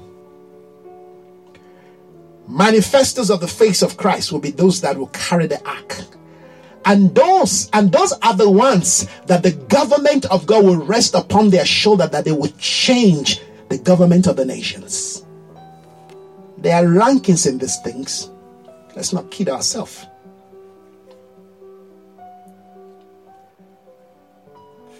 Sorcery will continue to replace the church as long as the true vessels of God are quiet. as long as the true vessels of God are hiding in the cave because of Jezebel. Sorcery will become the thing of the society. Can't you see? People are crying. People are running here and there. They don't know what to do. Based on the false order, Simeon practiced sorcery. The people proclaimed him as the great power of God. When they look at Bushiri, they say, yeah, man of God.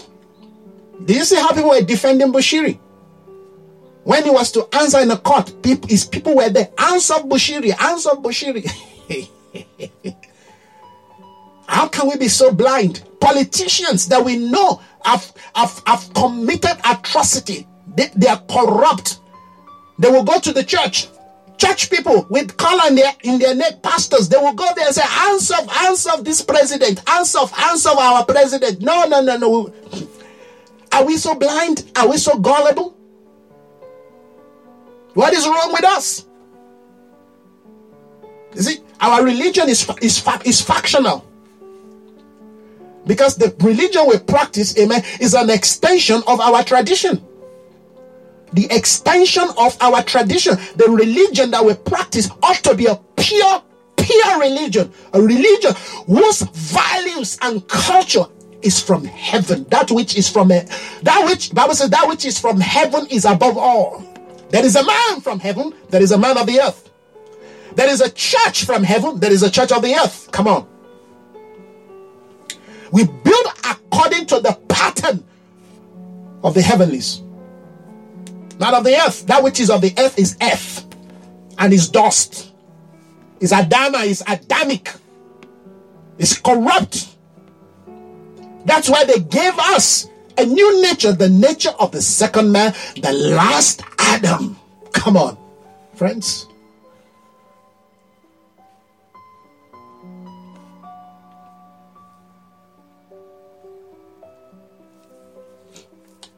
Simeon captivate the entire city of Samaria. The people said, is the voice and the power of God. But verse 12, but when they believed Philip,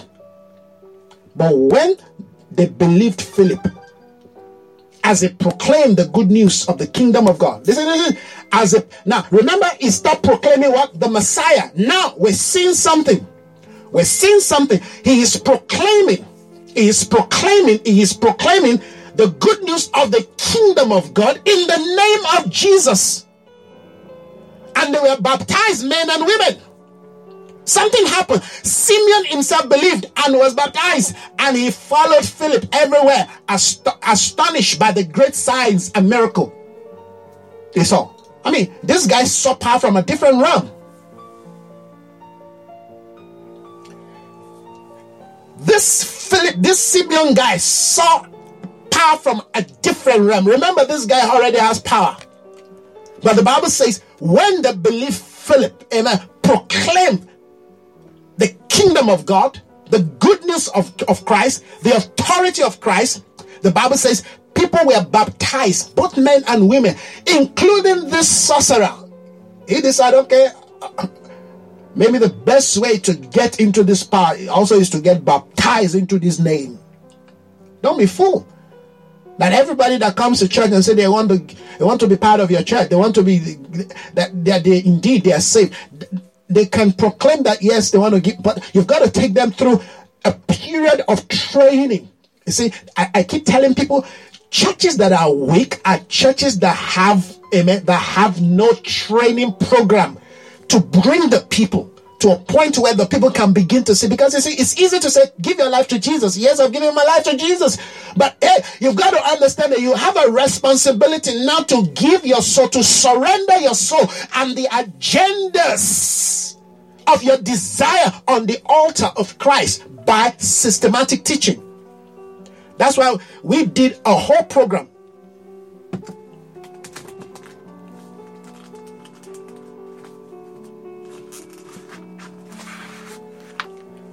See, this is one of the program we did. This is like a disciple training manual.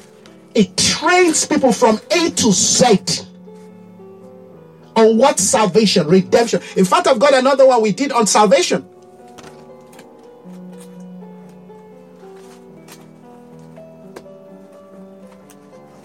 Unfortunately, I can't reach it.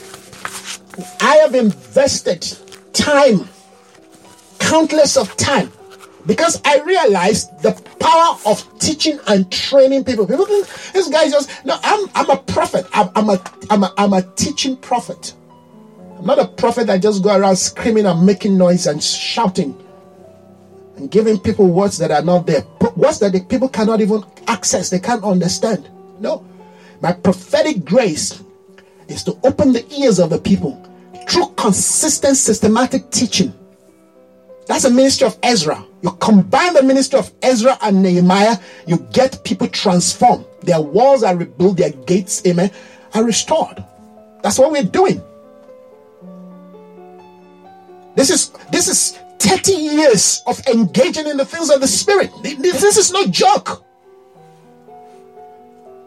Because you will have people like Simeon that will come to the community and say, oh, I've given my life to Jesus, hallelujah, onky donkey. No. Listen, that guy is still carrying the foreign spirit of the past. That guy is still carrying that sorcery spirit. You say, but he's giving his life to Jesus. He confessed that. But there is process that the teachings of the Lord will begin to reach within his life, within his mind, within his thought, within his imagination, that will demand those aspects that have not been dealt with to be dealt with, and that you can only do through a man of grace that has the ability to prophetically teach. Because there's a difference between you just teaching theology and teaching principles based on prophetic, blueprints. Because when you teach based on prophetic blueprint, you see, it's like an arrow. Bible says the word of God is like a double-edged sword. It pierces through. It divides. Only the word of God can divide, amen, the soul and the spirit. But guess what? You can have a very good weapon, but if people are not trained to use the weapon in fact can work against them. And that is what is happening with a lot of people. So yes, we know the word of God can divide the soul and the spirit. But have you been trained to use the word of God, amen, in such a way that you're a skillful user of the sword of the spirit? That when you see somebody and you are looking at the spirit of Jezebel and you can address that, and you're not afraid to talk about it. Like I told you, for the past 1 week, I'm writing a new manual, new material on engaging the spirit of Jezebel. We'll call it, the ministry of architects of the future. Architect of the future. If we're going to engage the future, if we're going to build the future, which starts from now, then we've got to know how to address this major principality that are blind, cripple, limit, incastrate, frustrate, demobilize people, particularly men, from rising into their leadership position and functioning in the way God will have them function. If you're going to do that, then you've got to know how to systematically deal with Jezebel, raising the spirit of Jehu, amen, backed by the authority, amen, of Elijah. Elijah is a present reality in our day. Those are things we're going to be dealing with, hopefully next week by the grace of God. In fact, this morning I already add one or two other points to this material. It's gonna be a blessing to the body of Christ. I'm really looking forward to it. And so maybe you want us to even maybe do that in your church. Let me know. If you have the heart, let me know. We'll do it, because we want to be a blessing to the body of Christ. That's our desire. But there's no pressure. We don't put no pressure on anyone. All right. So the Bible said, Philip went to Samaria, and this guy was saying, okay, I'm also going to give my life to Jesus. Simeon himself believed and baptized, and he followed Philip everywhere. Be careful. They want to follow you everywhere. Oh, man of God, want to follow you. Oh, man of God. Oh, please, man of God, be my spiritual father. I'm not nobody's spiritual father. I'm going to do what God will have me do. I'm going to help you. I'm going to impact your life. It's not an easy thing to wake up and say, oh, yes, I'm your father in the Lord. Come on. Is that how it works? Where is you are my children whom I travel again in birth until Christ be formed in you? What happens to you? You may have 1,000 instructors, but you have not many fathers. Do you know what it means? Do you know the responsibility? I know what it is. I mean, from 4 months old, I began to raise my child. Sit my child because my wife have to go to work. So from 4 months, Samuel was 4 months. When I was taking care of, I learned how to do diapers. Oh, God help me here. I don't even want to start remembering. But I had to learn how to change diapers and all that. All my life, I've never experienced such a thing. Beyond that, you talk about somebody that was not raised by a father. I wasn't raised by my father. I came from a broken home. My mom and my father, they went their separate path.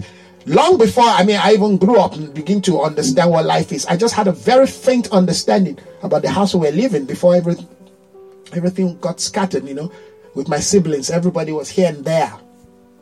So growing up with a dysfunctional, concept about, fatherhood and life, that was difficult for me. The first 4 months of my life with my son was like hell because and not like you've been trained to prepare for this. That's why I keep saying, listen, you've got to understand that marriage is beyond just, I love you, and you come together and you do the thing. Here's a child. Oh, you wake up to the reality of what marriage is. But that's when people want to run away. That's when people want to hit the road. No. With every pleasure comes a responsibility to grow, to nurture, to mature, and to release. With every pleasure. A pleasure that will not take more than 30 minutes will cost you a lifetime work. You know what I'm talking about. It's a responsibility to be a father. I know what it means. I've got few in my life, children. I'm not just talking about biological now. Spiritual children. But you will never hear me call myself a father, a spiritual father. No. That is a title to one. You have no many father. He said, call no man father. That's not in the scripture. Oh, well, unfortunately, it's in the scripture. It's in the scripture.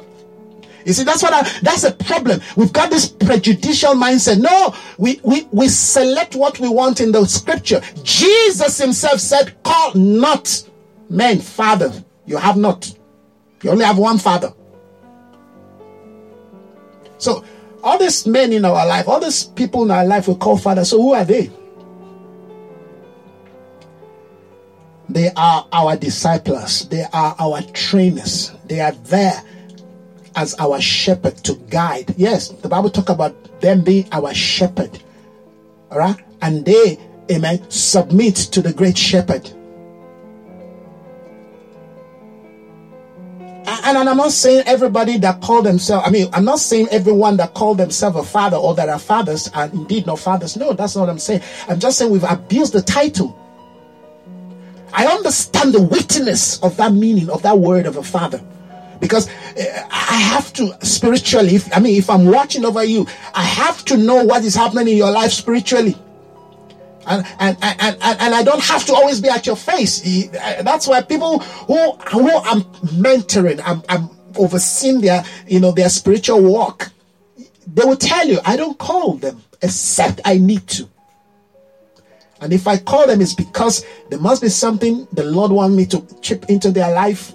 Maybe just say hello, just for them to know that I'm there. But you will never find me, trying to, cloud them. I don't control them. I don't even ask them for money. No.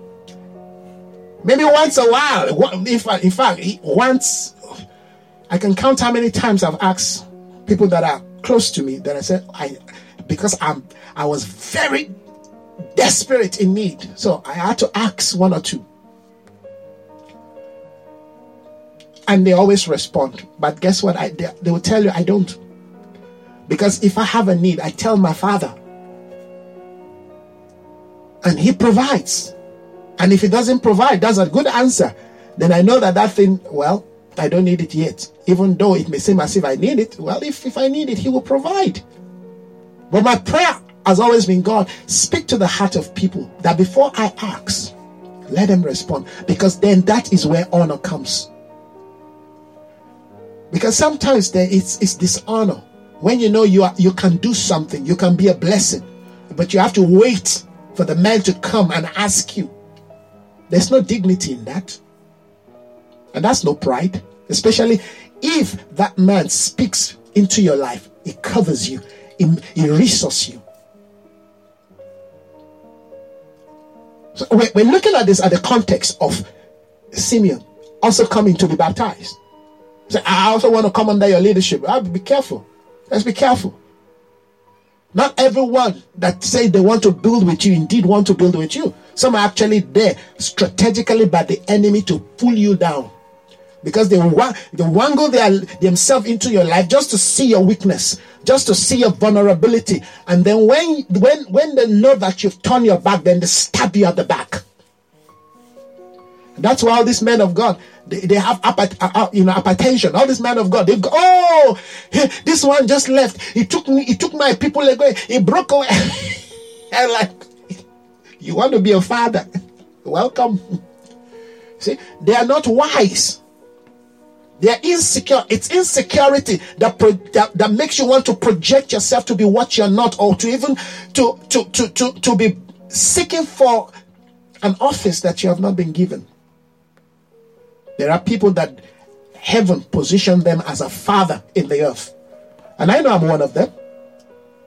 Particularly if you carry a strong prophetic grace. You see, with a strong prophetic grace comes the spirit of wisdom. With wisdom comes humility. With humility comes the capacity to be an elder at the gate. Because that begins to speak into your ability to be constrained and to be restrained. See, when we say, don't do this, don't do that, don't run after this, you see, you want to buy a jet plane, you think then that makes you important. No. It just shows that you are so insecure. At least to somebody like me and to many who have sight. That every day you change your suit, you change your dress, you change your clothes. Does it show me that you're rich? It shows me that you're insecure. Why are you preaching? All you want for people to just see your Rolex wristwatch, or whatever you call it. Hallelujah. Or you're trying to make a point. That tells me that you're insecure, because your security is in things. It's in material. It's in your car. All right. That's why you must get all these things to prove a point. So that when people come around you and they see these things, like, wow, man of God. When I come around, I'm not wow. I say, oh, what an insecure man. Humility reflects authority, honor, grace, power, government.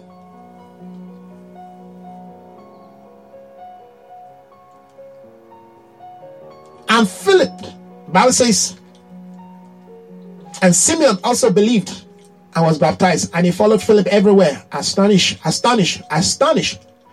the great signs and miracle he saw. That's the key. He was astonished. But look at this. When the apostles in Jerusalem heard that Samaria had accepted the word of God, they sent Peter. Don't joke now. They sent Peter and John to Samaria. Amen. They send revelation and love. When they arrived, they prayed for the new believers. Can you see? I told you that hardly would you read the book of Acts that you will not find a place where the Bible talk about prayer where you see these guys praying, exhibiting the grace, the power, the ministry, the culture of prayer. The Bible says as they got to Samaria, they prayed for the new believers that they may receive the Holy Spirit. So the Holy Spirit, amen, can be transferred, can be imparted, amen, by the prayer of the believers to the, to the new converts.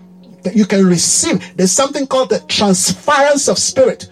I can transfer. I always tell people, if you're listening to me and your heart truly is pure and you're connected in heart, what I'm declaring can be transferred into your life to the point, amen, where you begin to, in fact, get a manifestation, miracle, and healing. The Bible says as he was preaching, the power of God was present to heal them.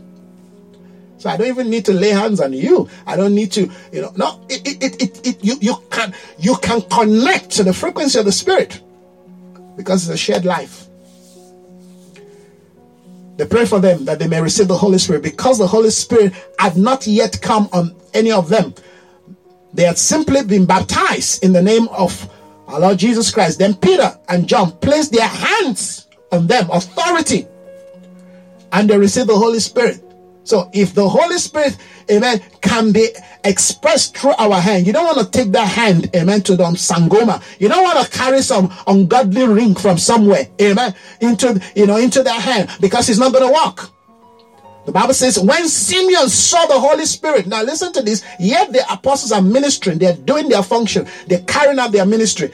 Verse 18, when Simeon, remember Simeon claimed he's given his life to Jesus, got baptized. When Simeon saw the Holy Spirit was given at the laying on of the hands of the apostles, he offered them money.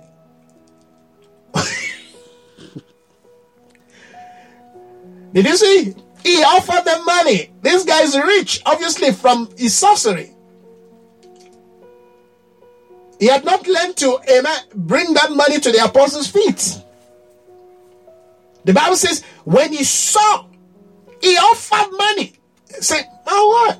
This is a different dimension from sorcery. This is a higher level of sorcery. Guys, can I buy this power from you guys? The Bible says he offered them money. As Peter and John lay hands on the people, and the people were receiving the Holy Spirit, and things were happening. People were getting healed, getting free. When Simeon saw this, he offered them money and said, give me also the ability that everyone whom I lay my hands will receive the Holy Spirit. You know why? Because he has not been trained. He's not been taught. Philip had not told him and said, hey, guy, everything that you were before and whatever it's been working in your life must cease. Now you have to be cultured. You have to be brought into the life, into the culture of the kingdom. So at one point he claims he's giving his life to Jesus Christ. At the other hand, amen, his value system has not changed. He offered them money.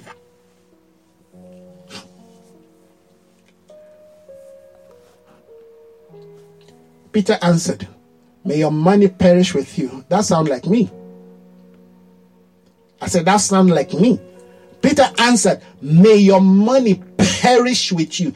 You think the word of God is just for, some people without boldness, that's why I keep saying, we talk about being an apostle, but we have no teeth. We can't bite. May your money perish with you because you thought you could buy the gift of God with money. His thought has not been redeemed. His thought has not been transformed. That is speaking to the condition, to the faculty of his soul. You can be saved and your soul, amen, is still captured by the devil. You can be saved and your soul is still being influenced by the powers, amen, of darkness. You can be saying Jesus Christ and your desires, your influence, your agenda is still of this world. You thought you could buy the gift of God with money. Hallelujah. This is what Peter said, not me. Because sometimes when you declare things like this, people say, oh no, why are you saying this? Why are you saying things like this? You're not being, there's a way they say it now. You're not gender sensitive. You're not sensitive. You're this, you're that. We live in a democratic world today where people find it difficult to express the mandate of the kingdom, to express the authority of the kingdom. Why? Because, we are afraid to declare truth because we're afraid that we're going to offend people. And that's what Jezebel wants. So you have to be looking. You have to be scanning your every word you use. It must be politically correct. Not here. Not the kingdom. Peter says, your money perish with you. Can we have men of God today say such a thing? Money perish with you because you thought you could buy the gift of God with money. You have no part nor share in this ministry because your heart is not right before God. I love Peter. You have no part or share in this ministry. Hey, share, yes. You don't have a share here. Because when people think, I've got share in this ministry. So, a man of God, Bishop, I don't know if you've had such encounter. People say, Bishop, you can't say those things. You can't talk about those things. We're the ones sponsoring this project, yeah? So be careful of what you say. Be careful how you talk to that brother. Be careful of how you try to rebuke that sister. Just be careful because, if you say too much, we're going to withdraw the money. Peter said, you have no share in this ministry. You have no share, no part. Let people know. Don't put people that will capture in your ministry board, or whatever you call them, that will capture the Spirit of God, that will emasculate you, that will cut your manhood, take your authority from you. You're just a figurehead. That's what Jezebel does. That's why those prophets, they eat on Jezebel's table. Every Jezebel in my life, the Lord cut them, and the well dried up. And the Lord said, now watch me. I'll be dropping, little by little water there. Because we want to live in the overflow. Don't live in the overflow of a Jezebel. That when you want to speak, you have to be looking at their face. Or you have to be scratching your head. When you want to say something, the Spirit of the Lord has put in your heart, then you think, hey, but if I say this thing, it's going to hurt that sister. It's going to, then you start doubting. God is coming for you. They will kill you. The angels will take you away because you're no longer fit to represent the things of God. You've been captured. If they can capture you because of food, because of paying bills, because of paying God knows what, and you have no authority to speak, that means you have lost the edge. You've abdicated your place, your position as an authority, as a representative of God in the earth. May their money perish with them.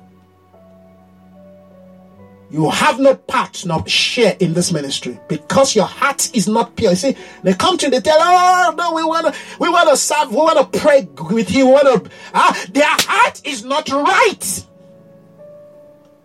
Just start touching the tail of that serpent. You're going to see that serpent is going to bite you. Going to bite you. Let the fire of God start walking in the church. You start seeing them manifesting. Yes, the serpent spirit will start manifesting. God help you if you don't have the apostolic governmental authority to deal with it. They will finish your ministry. I don't know who I'm talking to. Or even your marriage or your home. You have no partner share in this because your heart is not right before God.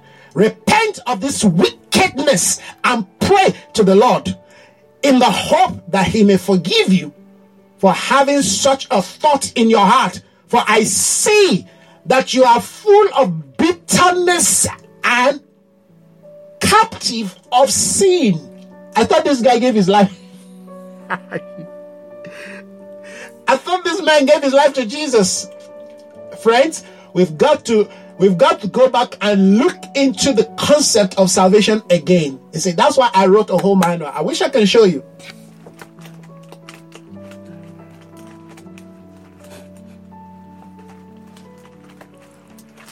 I think it's in my other wardrobe. There's a whole manual I did on the ministry of redemption.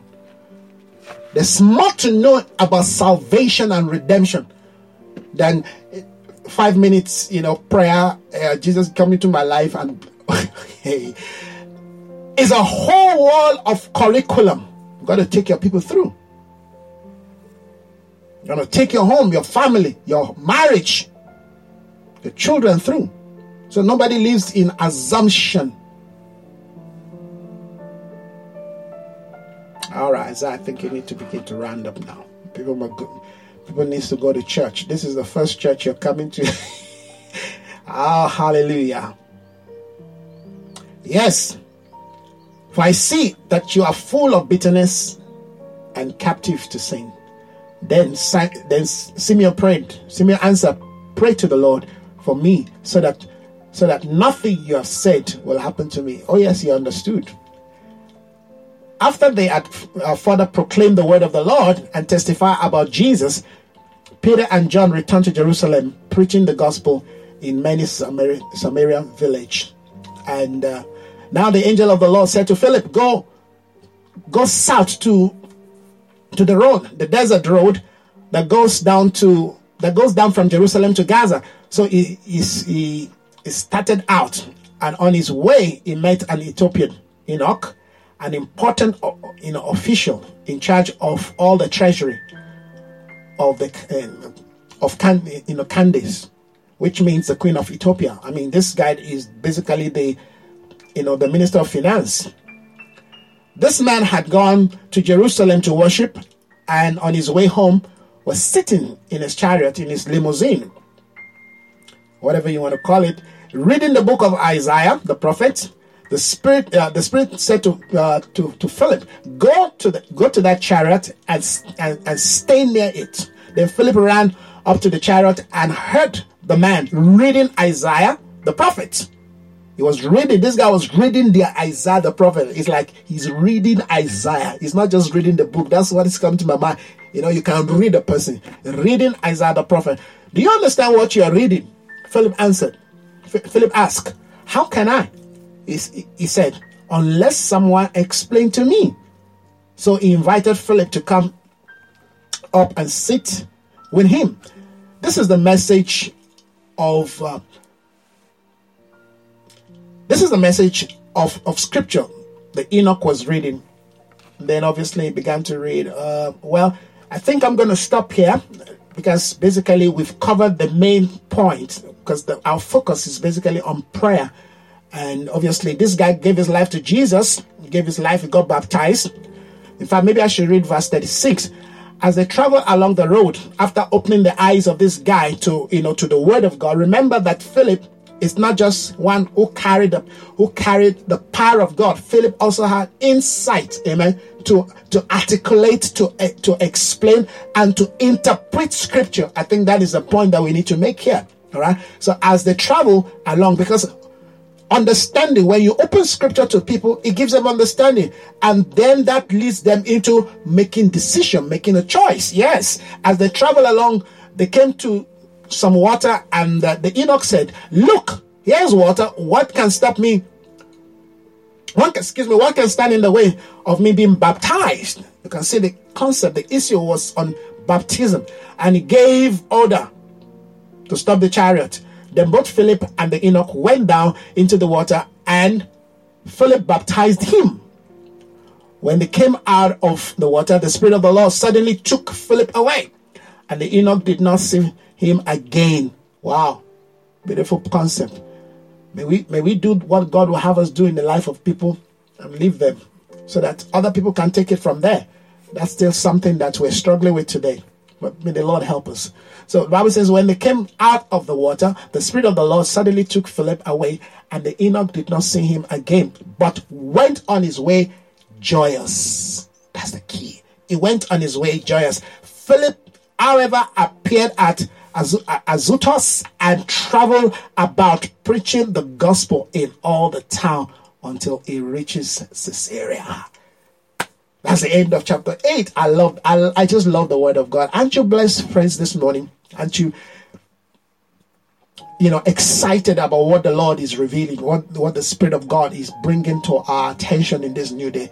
We are entering into that realm. I can feel it. I can feel it. I can sense it. We like I've said some time ago, we have shifted in the season. We've entered into a new day. All right. And this order of the third day is beginning to shape out. It's getting clearer. We're getting, visibility of what God would do and how he will have us interact, even as a church, all right, that is being streamlined into the order of kingdom culture, not just some rhetorics, but into the very life. And what God is doing in this new day, amen, is the transformation of the structure of what we call the ecclesia, so that they can pour into us that which will bring forth, amen, the redemption and the transformation of creation. So I really want to thank you this morning once again, friends, for being part of this meeting, this broadcast. I'm so grateful. I'm eternally grateful to everyone for you making the time. All right. Oh, here is my dear sister Kumisa. I didn't know you were joining this morning. I didn't even know you were there. All right. So thank you so very much, Brother Desmond. Thank you so much. Every time I see you, my heart is filled with joy. My sister, Sister Crystal, thank you. Crystal Smith, thank you. Amen, man of God. Amen. Thank you, sir. Thank you. Thank you, Sister Tina. Amen. Pastor Adewale, thank you. Thank you so much. Amen. Bishop Abraham, it's nice. It's an honor to have you this morning. Join me. I really do appreciate this. This is great. This is wonderful. I hope I will have the honor again to connect with you again. All right, or rather you connect with me. All right, we'll continue to do this. We're going to finish the entire book of Acts. All right, tomorrow, by the grace of God, we're going to be doing Acts chapter 9. Yes, we're going to be doing Acts chapter 9 tomorrow. And hopefully this afternoon, I might come on a different note, just share some things. Please, let me just quickly say this. If you have not listened to the broadcast we did yesterday morning, you should. It's powerful. It will blow your mind. I mean, it will shift you in the spirit. It will impart something new into your life, I can assure you. In fact, most of the teachings we do, but that one we did yesterday, amen, on the voice of the watchman. Beautiful, beautiful, beautiful, beautiful. Please do listen to it, and please do like our the teaching. Like it, please share it if you can. All right, tell somebody about it. Put it on your timeline if you can. All right, we just want to spread this good news. We want to keep spreading the word. We want to keep spreading, amen, the reality of God's intention for our day. Amen. The Lord will continue to build his church, and the gate of hell shall not prevail. It will not prevail. Thank you. Have yourself a wonderful day. If you're going to church this morning, well, go well, and may truth continue to guide your heart. All right. Thank you so much. God bless you. And if you're preaching this morning, may God put a new word in your heart, in your mouth. May you go there and speak and represent, amen, the voice of God, the intentions of God. May you build in accordance to divine pattern, and may his glory fill the house. Thank you, everyone. Have yourself a wonderful day. Bye-bye.